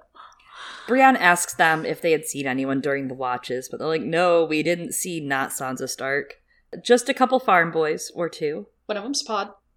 Maybe even some small but rough bandits, but their steel warded them all off, Creighton boasts, and he says, yes, they feared the great Creighton, and Brienne has to hide her smile. So that's sweet.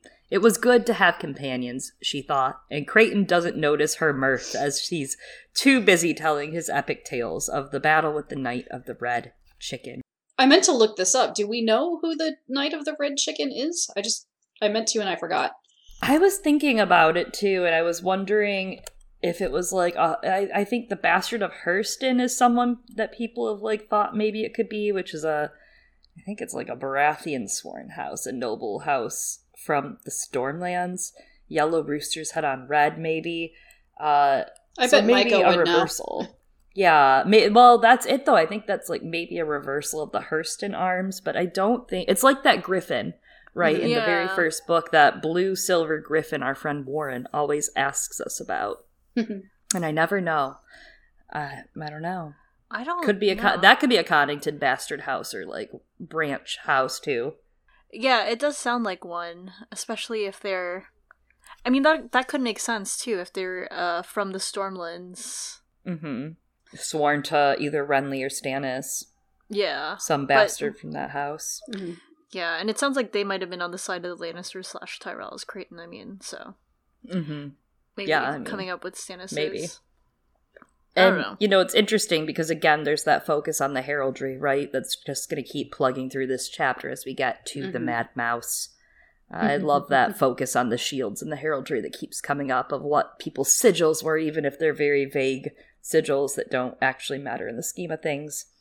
I do love this chapter while paralleling Jaime 1 in A Storm of Swords. I do think Creighton and Illifer are very much Cleos and Jaime, and I know earlier Eliana had split it the other way. I thought Creighton, bragging kind of his feats, is kind of like cocky Jaime. You know, when she first meets him, and he's kind of cocky asshole still, before he gets all the joy of life, you know, chopped off of him. And Creighton bragging reminded her of that, but Illifer is kind of like the backstory of the land, which is kind of what Cleos was doing the entire ride, right? Like, Cleos provided this pulsing heartbeat of information and exposition as we went on that journey, and Illifer kind of feels like that. And I also think that Jaime was kind of a little more of a silent asshole, so I can see the Illifer comparison in that like, he would just quip witticisms once in a while, but otherwise it was all in his head that we were reading of how, no, they're incorrect, I'm right. Here, Brienne's doing that very often. She's pulling the Jaime move. She's withholding these thoughts she has on their legitimacy and their ability to fight and their accomplishments, as well as constantly being judged for who she is, who her loyalties lie with, as she's been here with her Lothston shield and her half Tarth, half Lannister, 1/4 Stark loyalties. Add that one up. Something doesn't work. It's interesting because she's now Jaime. She is straight up a book later. Now she is Jaime on the road thinking, oh, these guys don't know what they're talking about. And accused of regicide. Mm-hmm. And, I mean, to be fair to her, I also often don't tell men what I'm really thinking, so. Yeah. You don't even tell me what you're thinking. I'm so little. All right, well, be little then. So by midday, they hear voices raised in prayer through the trees. People are asking the warrior for protection, the crone for light. They rein up their horses, hearing the sound come closer, and the chanting filled the woods like pious thunder.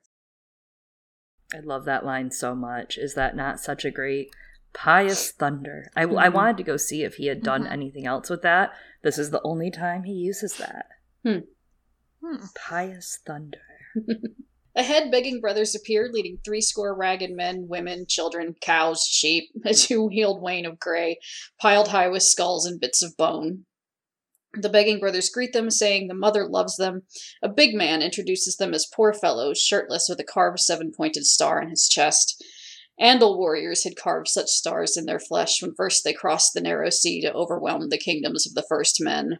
That's not ominous at all. Ooh, that's a little, is this a cult? This feels like a cult. Is this foreshadowing? Is this what they they're do calling have the goop? Financial exploitation part topical down. humor. Yeah. Yeah, it feels like it. I just don't know. I don't know about that. I'm not sure about that. You know, like if I chose to carve my skin, that'd be one thing. I don't know about carving your logo on my chest. That's a permanent billboard, my friend. Yeah. Permanent billboard. I don't think anyone like really said they had to do it too. They were just like, I'm gonna do it. You know, maybe we should call David and Dan on this one. I'm curious because they show it. You know, they showed us actually up close. Yeah, they did. God, poor Loras Tyrell / Lancel. I don't know who those people were anymore. Were they real characters? They all kind of blurred together. A tall woman says that they are all marching to bring these bones to the blessed Baelor and seek the king's protection. They urge the knights to join them, that Westeros needs their sword. The knights counter, offering their protection for coin. And the Septon says, sparrows need no gold, explaining the sparrow is the humblest of birds, like they are of men. The Septon had a lean, sharp face and a short beard, grizzled gray and brown. His thin hair was pulled back and knotted behind his head, and his feet were bare and black, gnarled and hard as tree roots. They explained their bones are the bones of holy men that were murdered for their faith, starved, tortured, and that their people are suffering. Maidens and mothers were being raped by godless men and demon worshippers, even silent sisters. If they loved the Seven, they would come to the city with them. Illifer responds he does love the Seven, but he also loves to eat and live, and they are heading to Duskendale. Same. Mood. A begging brother spits at them, and the big man with the starry boobs says that they are false knights. But the barefoot Septon says, don't judge them, for that is the Father's role. Let them pass in peace. I kept thinking of them, first of all, I imagined, and this was painful, they had like carved each of the stars of the Seven like around their nipples, and that sounds painful. The other image that came to mind was they had like pasties. They had little like shiny iridescent pasties. And that's what they were wearing. Weird enough. I thought the former. I was thinking the former, weirdly enough. It seems, I mean, I guess maybe it's like getting a piercing there or something. No. Meanwhile, my brain's on star-bellied sneeches. Ah. Star-bellied. What else is in the teaches of peaches? Oh, from Dr. Seuss. Yeah. Oh, that could be the sparrow. What if that's the sparrow? Oh my god. Oh man. These sparrows are not very humble though. Because they're all like, you suck for not joining us. And the people who pass Brienne and company, they kind of remind me a little bit of like Varys' riddle of like, all right, so who does the soldier follow? The king, the Septon, or the rich man? And obviously Brienne's already left King's Landing and has decided like, I'm not really following any kings. I did that once and he died and it was big sad. She's like kind of following orders from the crown. She does have like that paper from Tommen. But in a way, she's also kind of searching for a different loyalty. So it's like a weird gray area. I'm gonna say she's not really following a king at the moment. Though the crown does lend her quest legitimacy. She does refuse the Septon, so she refuses the holy men, right, and the call from religion at the moment. And she's also refusing the rich man, the merchant later. So just interesting that something else is driving Brienne. None of the things in Varys' riddle. Yeah, even when she goes to the Isle, the Quiet Isle. Yeah. She's looking for something deep within, which is Jaime's. Anyways. No, it's the quest, all right? It's the knight errant quest.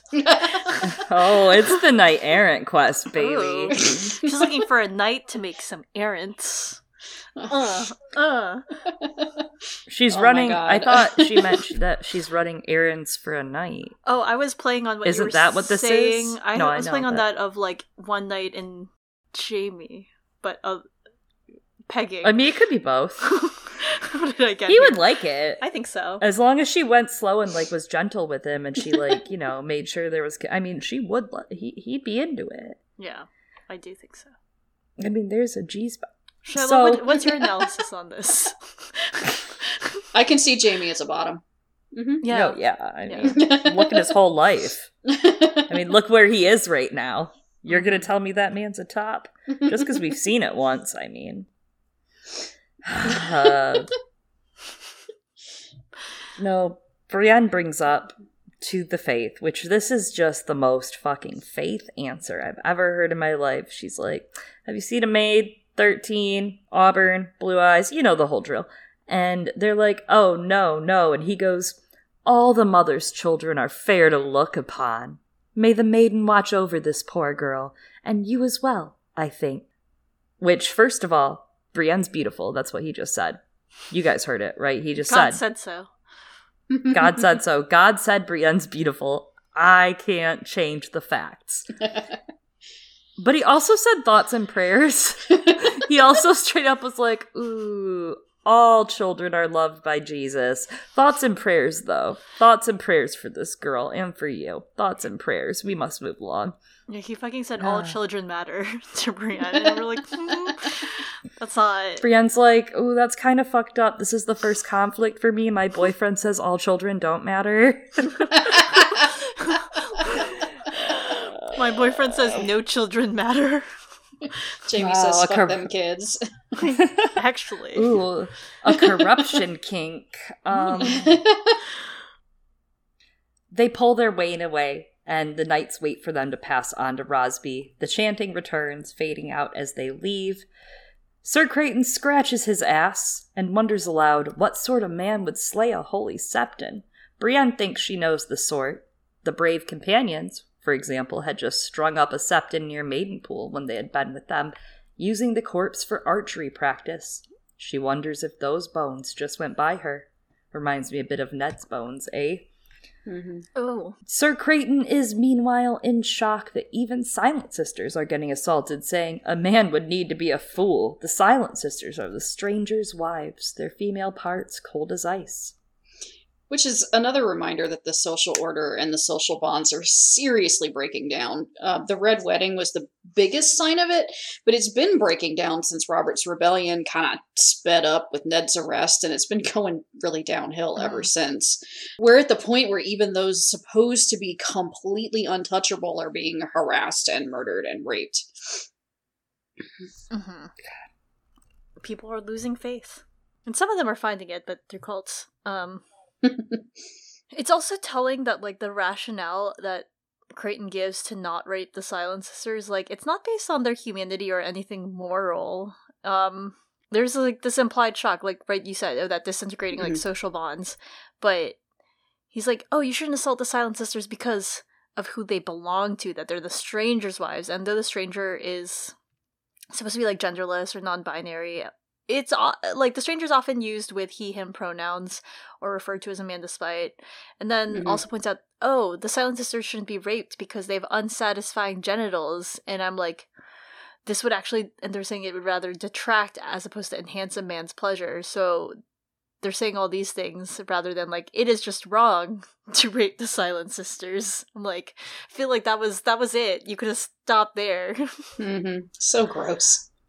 Even to that, like, it's even, like, why would a man want to? No man would want to feel that, like, completely not understanding that the point of assault is power, usually. You know, not just because want, take. Well, on a very fundamental level, want, take. But that's all, you know, that's in our genetic code. Yeah, that's kind of the fucked up part for sure. And also that he, like, afterwards... He immediately is like, oh, sorry, and he assumes, like, her genitals are also ice because of the way that she acts is kind of how he relates it. He does kind of relate this to her, like, oh, I'm sorry, are you offended? You're kind of a bitch with an icy cunt, too. Like, that's pretty much what he apologizes for, immediately assuming she's offended. Though, I will give him, at least he realized he was being inappropriate, and his opinions are bad. So... Brienne spurs her horse along. She's like, all right, I'm just going to trot off. This is fun for me. 3 hours later, they come upon a struggling party with their own hedge knight heading to Duskendale. A merchant riding a mare with 6 servants pulls his cart behind them. Although they're struggling, they still draw their weaponry immediately when this trio appears. The merchant apologizes for being so defensive and says he only has the good Sir Shadrich to defend him. He asks who they are, and Creighton and Illifer introduce themselves. The merchant, however, looks at Brienne as like, "Oh, honey, why are you out here in this outfit and not at home?" And she's like, "I'm searching for my sister." The merchant says he's seen roads full of drunk fools and despoiled maidens, and that portly knight may have been with her sister, but he hasn't seen any fat knights that it would contradict their vows when so many lack for food. Though Sir Creighton here has not hungered, says the merchant. Of course, Sir Creighton's like, "I have big bones." Which, like, yeah, rude. Mm-hmm. And everyone just keeps assuming that Sansa would have been raped by now. Which is, again, is speaking to the breakdown of society, that the idea that a girl, even when accompanied, as Brienne keeps saying that she might be, might not have been assaulted within 5 minutes is absolutely unthinkable for all these men. Yeah. It's sad. It's sad. For what it's worth, she kind of is assaulted by this point. Yeah. Like, she's not, like, Despoiled. she hasn't been, like, penetratively raped, but she has been sexually assaulted quite a few times by this point. Yeah. Yeah. The merchant invites them to ride with them. They're like, 3 blades are better than 1, and Brienne holds her tongue. She's like, "It's 4 blades? I'm very strong, but..." I'm standing right here. I know, right? Literally could pop that watermelon with her thighs. I mean, Maybe he was talking about y'all Creighton. know. Shadrich agrees, though. He's a fox-faced man with a sharp nose and the Shaka orange hair, no more than 5'2", and he's cocky AF. I love Shadrich. He's gonna be so much trouble later. I know. And if only she had gone with him, right? It almost reads like a Catelyn X Tyrion 2.0, because he's such a saucy little motherfucker, and he's just, like, quipping every few seconds at her, and he's smarter than he should be, and you know he's up to shit. And she's very distrustful of his nature, but she's like, "I know he's up to shit." If only she had followed him. If only. That would have made for a good detective story, too. That happens sometimes in detective stories, but... It's like if you cut the bullshit of, like, Nimble Dick and all the stuff in between, and then you just took, like, Heil Hunt, shrunk him down about 4 inches, boom. Yeah. But she didn't want to do, like, the dive bar detective noir story. She had to go be in a chivalric romance. God. Yep. She's a hero, goddammit. She is a hero. Well, Shadrich says he does not fear this group, and off they all go. During the journey, he eyes Brienne like a piece of meat, calling her a strapping healthy wench. And she says, yeah, a giant compared to Sam, and he laughs, saying he's big enough where it counts. You're not Jaime, so stop trying to be Jaime, Shadrich. Or Tormund, who's also renowned for being big where it counts. He introduces himself fully then as Sir Shadrich of the Shady Glen. Some call him the Mad Mouse. His shield has a white mouse with fierce red eyes on bendy brown and blue. For the lands he roamed, rivers he crossed, and of course himself, the Mad Mouse, who seeks out battle and enemies, saving his valor for the battlefield. Or for the tourney field, as we're probably going to see next book, right? He's going to definitely be in the Winged Knight tourney. We will see him come back. Next book when? Under your chair right now. Look under your chair, everyone. I'm on my own knight errant quest for the Winds of Winter. There's something really cool about his shield in that there's like an obvious northern and riverland connection going on here. You see the brown and blue for the lands he roams, the rivers he crosses, but a white mouse with red eyes. Who does that sound like? Ghost?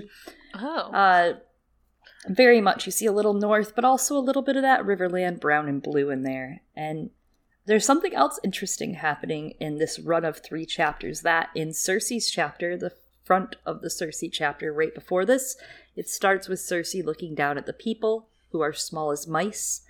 And Sam, in the next chapter, opens his chapter Something very cutting, in my opinion, because it kind of feels like a pay attention hint.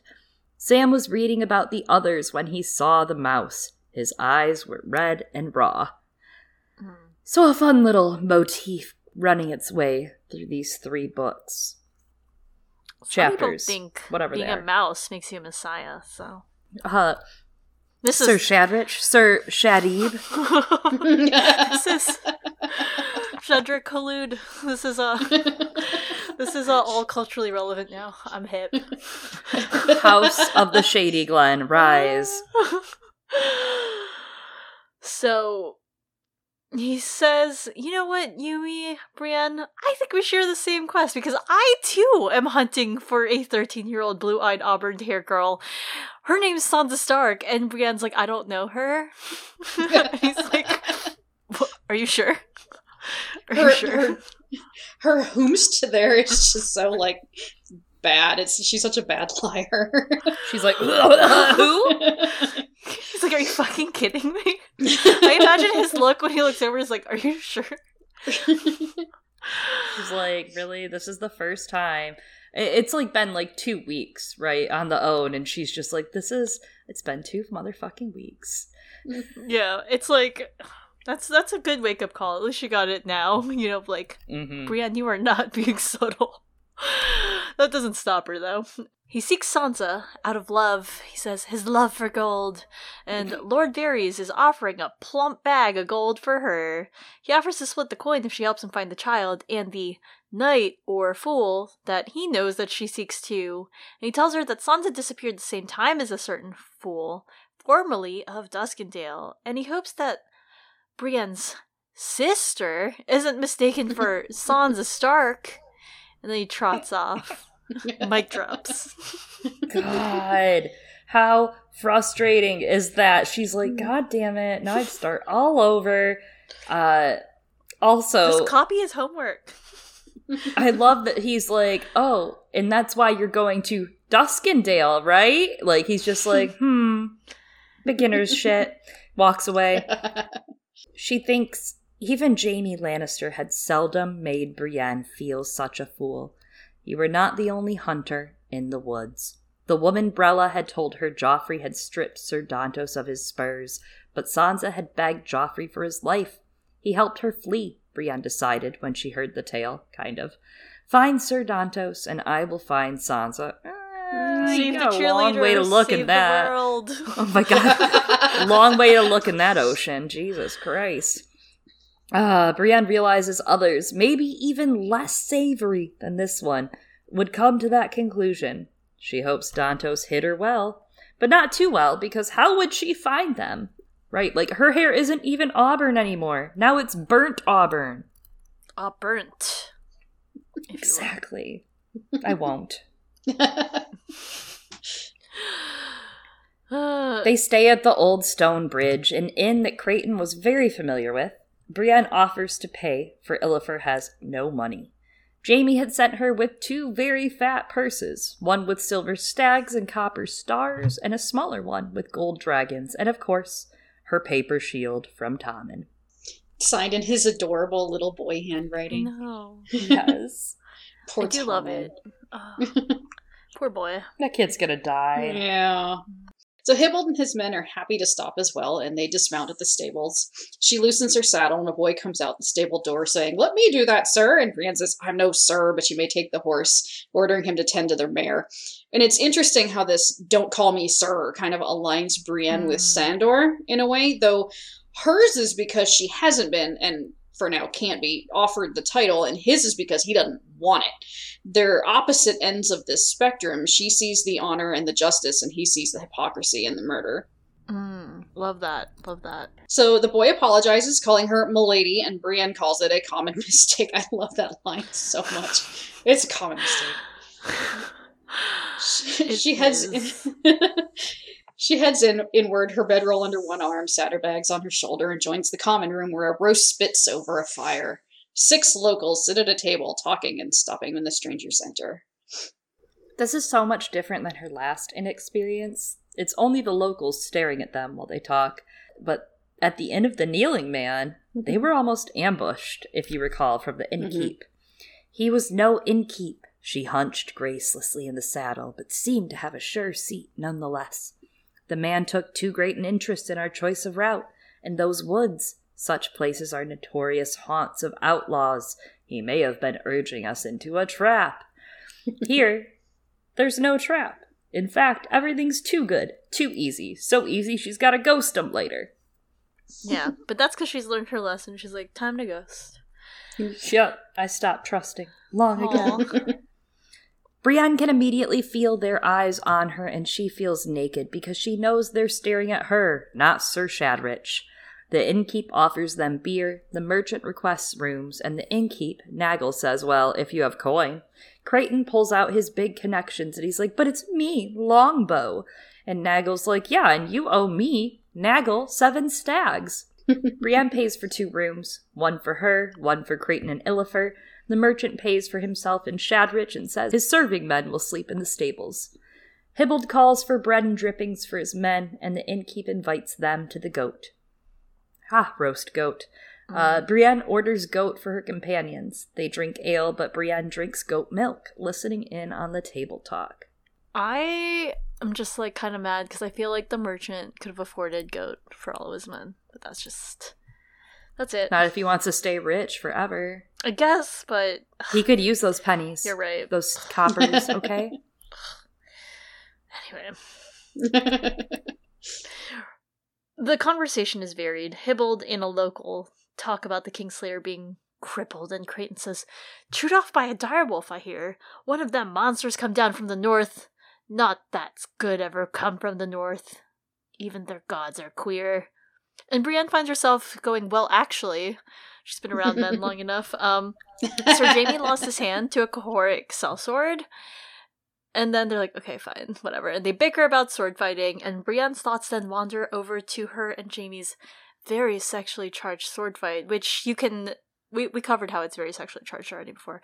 And also how good Jaime was. There's a line. Jaime has done many wicked things, but the man could fight. His maiming had been monstrously cruel. It was one thing to slay a lion, another to hack his paw off and leave him broken and bewildered. Oh, I love that line so much. Absolutely. And, of course, she's thinking of him as his sigil. Girl, you got it bad. You got it bad. You got it bad when you're she's on like, the road. If he's a lion, I'm the sun and the stars and the moon. And I'm like, girlfriend. The lion sleeps tonight, Brienne, okay? Not with me. I love that the entire time that they fight in that book, in A Storm of Swords, the time when they did fight, he's thinking the exact same thing about her, right? He thinks that she's stronger than he is, and the realization chills him. And he thinks of all these other people that had also been strong. But this was a woman, Jaime thinks. A huge cow of a woman, to be sure, but even so by rights, she should be the one wearing down. So here she is thinking, Jaime had still been so splendidly glorious as he fought. But yet, he was thinking of her glory, her gloriousness when she was fighting him. Interesting. Interesting comparisons, that's all. Mm-hmm. Sometimes love is just trying to kill each other. That's what Mr. and Mrs. Smith is about, right? I haven't watched it. Yeah, absolutely. Totally, yep. Mm-hmm. The noise in the common room becomes too much. God, mood. And Brienne says goodnight, going to bed. Also mood. Mm-hmm. The ceiling in her room is low, so she must duck to fit, with a large bed and a stubby candle. She lights the candle, bars the door, and hangs her sword belt, a plain scabbard, wood wrapped in brown leather, and a plainer sword. She bought the sword in King's Landing to replace the blade that the companions had stolen. Renly's sword. I'm interested in whether we see Renly's sword again, or if this is a symbol of how she shifts her allegiance and her interest over to Jaime. Because it seems like getting a specific sword back in the middle of wartime would be impossible, but Arya got Needle back. So clearly George isn't above a little bit of convenience when it comes to especially meaningful weapons. Interesting. Well, the Brave Companions took that, right? So it could come back up. Depending on if we ever see any remainder of them. But Or it could be most Harrenhal still, possibly. It could be still at Harrenhal. Yeah. Yeah. I mean, Zolo, Togjoth, and Three Toes are on the run. Rouge and Biter get killed in the confrontation with Brienne. And Brienne kills the first 3 companions, Timmy and Shagwell and Pig, when we get to the Whispers later. Mm-hmm. So, maybe one of those last 3 are going to have the sword. Maybe that's part of it, you know, like getting back that other part of her. Yeah, I wonder. I don't know. Because you're right. I don't think Needle, she wants it anymore. Needle comes back, yeah. And if she doesn't, like, Needle still has, like, symbolic value, right? Mm-hmm. Like, narrative value for Arya's, like, character. And, I mean, if we're speaking solely of, like, what it means in terms of the narrative, and especially just, like, relating it to Brienne's story, I mean, as you said, right, it's possible that this is mostly what you were saying, symbolizing the shift in allegiance and interest to Jaime. Mm-hmm. So, yeah, I don't know. That allegiance is so clear too. Is the sword? I don't remember. Is the sword Valyrian steel? The blue sword is just her sword from Renly, but it's her Brienne the blue sword. So it's like the loss of innocence, having that sword taken from her by the brave companions. In my opinion, like I don't think she's getting it back just because they ripped it from her, but also. Maybe she'll get it back and she won't fucking want it anymore. Maybe she'll be like, fuck that sword. Yeah, fuck that sword. I got a Valyrian steel sword now.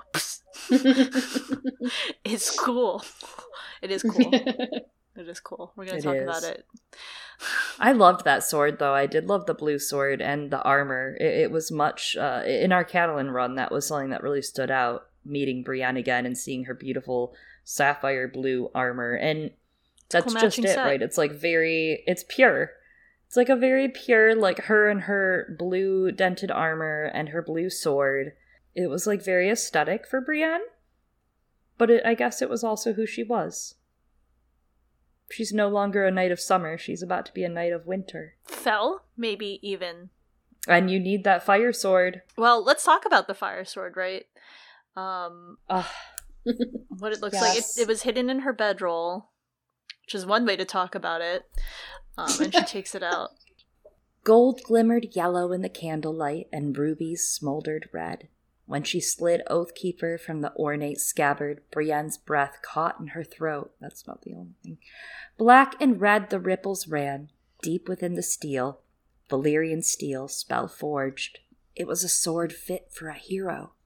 When she was small, her nurse had filled her ears with tales of valor, regaling her with the noble exploits of Sir Galladon of Morn, Florian the Fool, Prince Aemon and the Dragon Knight, and other champions. Each man bore a famous sword, and surely Oathkeeper belonged in their company, even if she herself did not. You'll be defending Ned Stark's daughter with Ned Stark's own steel, Jaime had promised.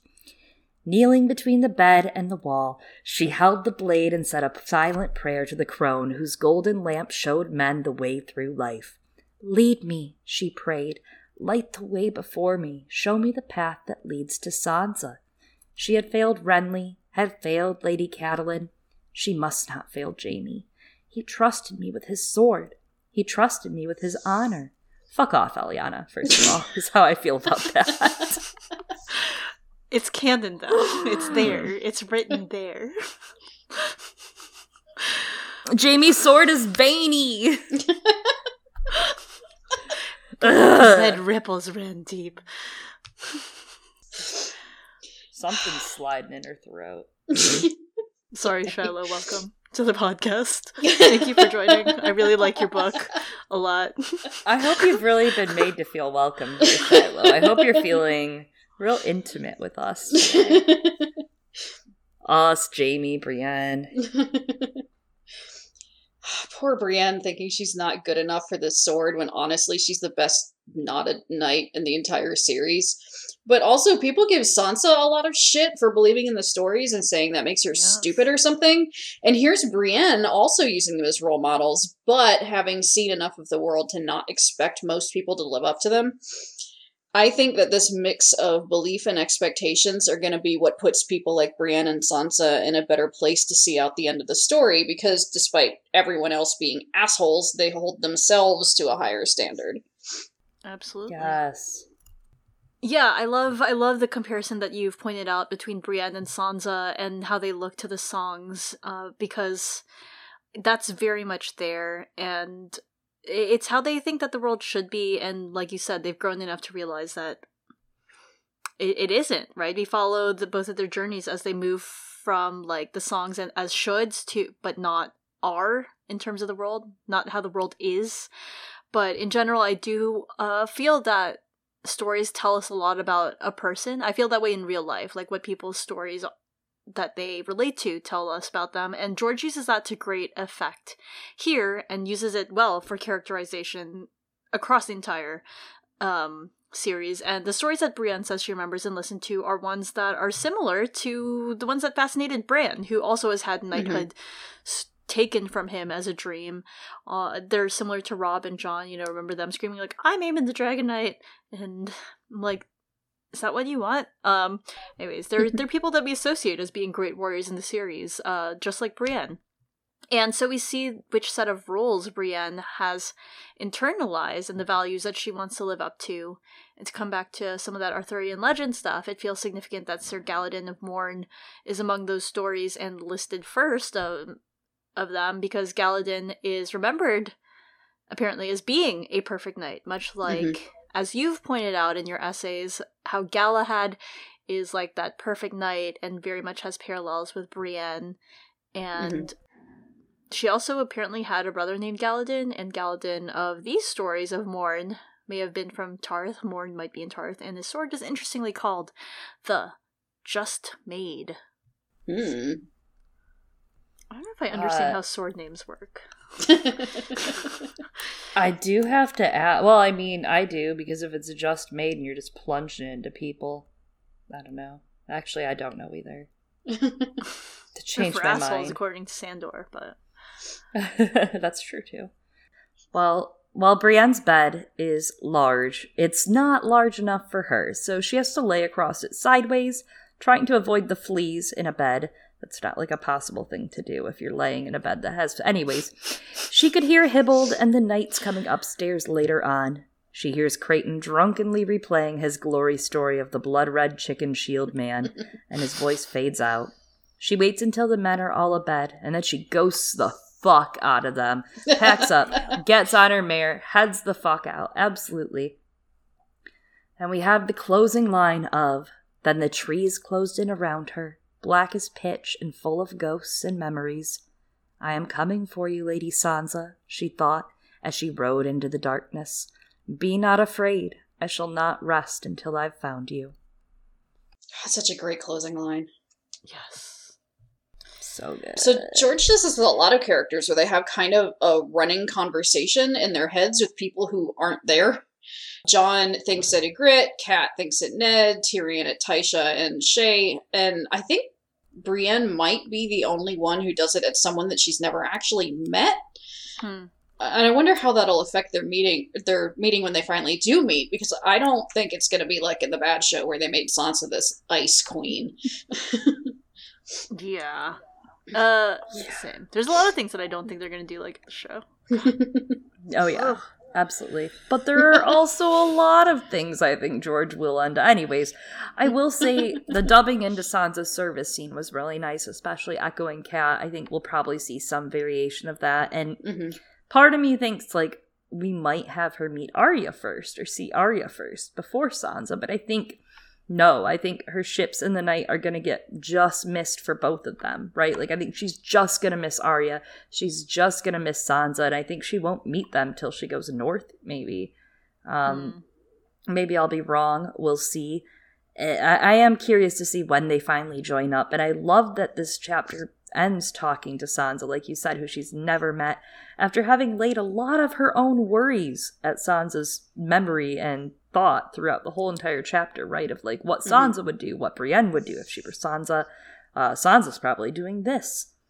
And you'd think that she would end the chapter thinking of Jaime, right? Because that's pretty much what she always does, is think about Jaime throughout a chapter. But she thinks of this girl who's so alone, much like she is in these moments. A girl who believes in songs. Both of them do. And I do think there's something in the line, "Be not afraid, I shall not rest until I've found you," much like the Catholic hymn, "Be not afraid." Something feels like Brienne throughout this entire chapter has openly been having to embrace the faith that they want her to embrace for the reasons they want her to embrace it, right? Like, you'll need to vow to the seven because you're a woman. Vow to the seven this way. You need to pray to the seven like this if you want to be forgiven for your sins, for, your crime of being a woman. And at the end of the chapter, she has that moment to herself of, "Be not afraid, I am coming for you." Almost of her, like, being able to worship in her own way of what she believes of her own faith. And right now she believes in that sword, right? And somewhat in herself. And I do find her ghosting these men awesome, obviously, because that's what everyone should idealize too. But I also, I've talked in the past about how this moment right here, maybe even her ghosting people and not trusting, might be flipped in The Winds of Winter, right? Like, ghosting her duty to do a man instead of ghosting a man to do her duty. I think that could happen in The Winds of Winter. Get him. Maybe she'll ghost Jaime instead. That could be cool too. Not like Stonehearting him. That's a different kind of ghosting. But I don't know. I'm interested to see, and I love that closing faithful remark. Be not afraid. I mean, ghosting your duty to have sex is pretty fun. But she should try it at least once. Should try it at least once. She might like it. I love what you've pointed out here about, like, her talking to Sansa, and also, like, when will she meet Sansa, and how she's kind of pinning, as between what both of you said, like, she's also pinning a lot of her hopes on Sansa, like, and she's kind of made Sansa, I don't know if you can say more about this also, Shiloh, but, like, she's projected a lot on Sansa in a way that people have projected a lot on her because of her gender, and that, like, Sansa, oh no, she needs to be protected, she needs, like, me there because she's also very gentle, even though Brienne's of the gentle sex. And we find, like, Sansa is learning to be, she has been a survivor for all this time, has had to already survive a lot of violence and assault, physically and sexually combined. But do you have any thoughts on, like, what it means, like, in terms of Sansa being like that Holy Grail, that object at the end that is being quested for, and obviously that maiden, right? She's positioned as the maiden who must be rescued. It'll be really interesting to see, I guess, just how far George sticks with the whole Arthurian thing, because I don't think he's gonna finish up quite the same as, like, the Morte d'Arthur or anything. Sure. But it'll be interesting to see if Sansa ends up having any parallels with, like, a Grail Maiden or something, being that everybody's trying to find her, kind of like the Holy Grail. And, yeah, with the whole Brienne Galahad thing. But Shadrich finds her first, not Brienne, so, is Shadrich gonna die? That's what happened to everybody else who tried to find the Grail. I mean, Shadrich doesn't strike me as a, like... He doesn't strike me as, like, he's got to be here for the long haul kind of character, but he could surprise me. Yeah. Mice are supposed to do that. One of these lines that we read as we were nearing the end of, like, she had failed Renly, had failed Lady Catelyn, she must not fail Jaime, but she probably does kind of fail Jaime a little. She fails a lot. Can you expand upon, or would you be willing to expand a little bit upon this idea of, like, this constant times of her failing and the knight-errant quest? The knights in the romances fail all the time, and it's always about failing in ways that then they have to come back from and be better men afterwards. So, yeah, she'll probably, it's kind of a learn from your mistakes, fail again, fail better kind of a thing. That's true. And she'll probably fail a lot, but she'll end up coming back from it. I think she's one of the ones who survives. So I don't think that she ends up dead from all of her failures. Yeah. But it will essentially temper her and make her the person that they need at the end of the story to help fight all the bad stuff. The truest knight. Yeah? Yeah, the truest The one knight. true knight. She is. Are there no true knights among you? Brienne stands up. Brienne. Bitch. I hope that for her. You know, before we close out, Liz, I did think of something else. You know, she keeps talking about how she talked to Brella. Wasn't Brella under Varys' employ? Just like Shadrich being under Varys' money? Brella was one of Varys' handmaids, I think, that was planted there, or one of the women who reported to him. So, was Brienne fed some false info? I don't know, like, because I'm also, like, Varys, I guess, Varys is very into, like, just try different things, you know? Something's gonna yield. Maybe, like, they would still give Brienne good information to be like, I mean, if she finds her, that's us also, like, at least knowing where she is, maybe, you know? Mm-hmm. Sure. Yeah, maybe, yeah. I did find the line is, Varys had suggested the woman to him. In former days, she had run Lord Renly's household in the city, which had given her a great deal of practice at being blind, deaf, and mute. Oh! She was Renly's housekeeper as well. Oh, interesting. Kept some house very quiet, I bet. Very interesting. Very interesting. Means. Poor Brienne. Yeah. Well, I mean, like, it's not like she gave terrible information, because it would have led her to Duskendale, which is where Sir Shadrick is going, and then... Right. Who knew? This is, like, the one person Varys probably didn't think he had a discount for. He was probably like, yeah, Brella, here's a few stags. Just make sure to misguide her a couple ways. She'll be easy, not formidable. Yeah, or maybe he thought Brienne would want the money. Who knows? Maybe. He'd be like, yeah, why not? Yeah. And obviously he thinks that Brienne's quite tied, perhaps, to the Lannisters. Yeah. She did do that. She did do that one thing decently. She thinks she, like, failed. But I'm like, he's alive. He's back there. You did it. You delivered one person. Yeah. I think that about wraps us up on the end of Brienne 1 in A Feast for Crows. Shiloh, thank you so much for coming to hang out with us today. We could not have done this episode without you. Thank you for having me. Oh, always. There is always a host spot open. Whenever you're in the neighborhood, swing on through and we'll be more than happy to have you. The honor was all ours, and it was a horse. It was a horse. Let us all know at home where to find you on the internet and in print as well. So I'm at Shiloh Carroll, 2rs2ls.wordpress.com, and on Twitter at medievalism-ish, because medievalismist was taken, so I had to get as close as I could. And we'll include links to all of Shiloh's stuff in the notes for this episode. And of course, if you would like to find us on social media also, you can find us at Girls Gone Canon, CANON, or perhaps you have thoughts that you would like to share with us. Maybe you have thoughts that you would like to share in response to the things also Shiloh has said. You can shoot us an email at girlsgonecanon@gmail.com. You can also DM us on our social media or, like, send us a message, like, tweet there too. That's also possible. Absolutely. And, of course, if you haven't already, please subscribe to us on a podcast streaming platform near you. You can find us at Spotify, Google Play, iTunes, Acast, Stitcher, you name it, we're on there. Yes. Places we are also on. Patreon. You can always find us there and get your own personalized RSS feed. And if you are in the Stranger tier or above, the $5 or above, you get a bonus episode every month. Last month was His Dark Materials, and this month is going to be A Song of Ice and Fire, and it is going to be about Nymeria. Nymeria, November. Pew, pew, pew. As always, I have been one of your hosts, Chloe. And I have been another one of your hosts, Eliana.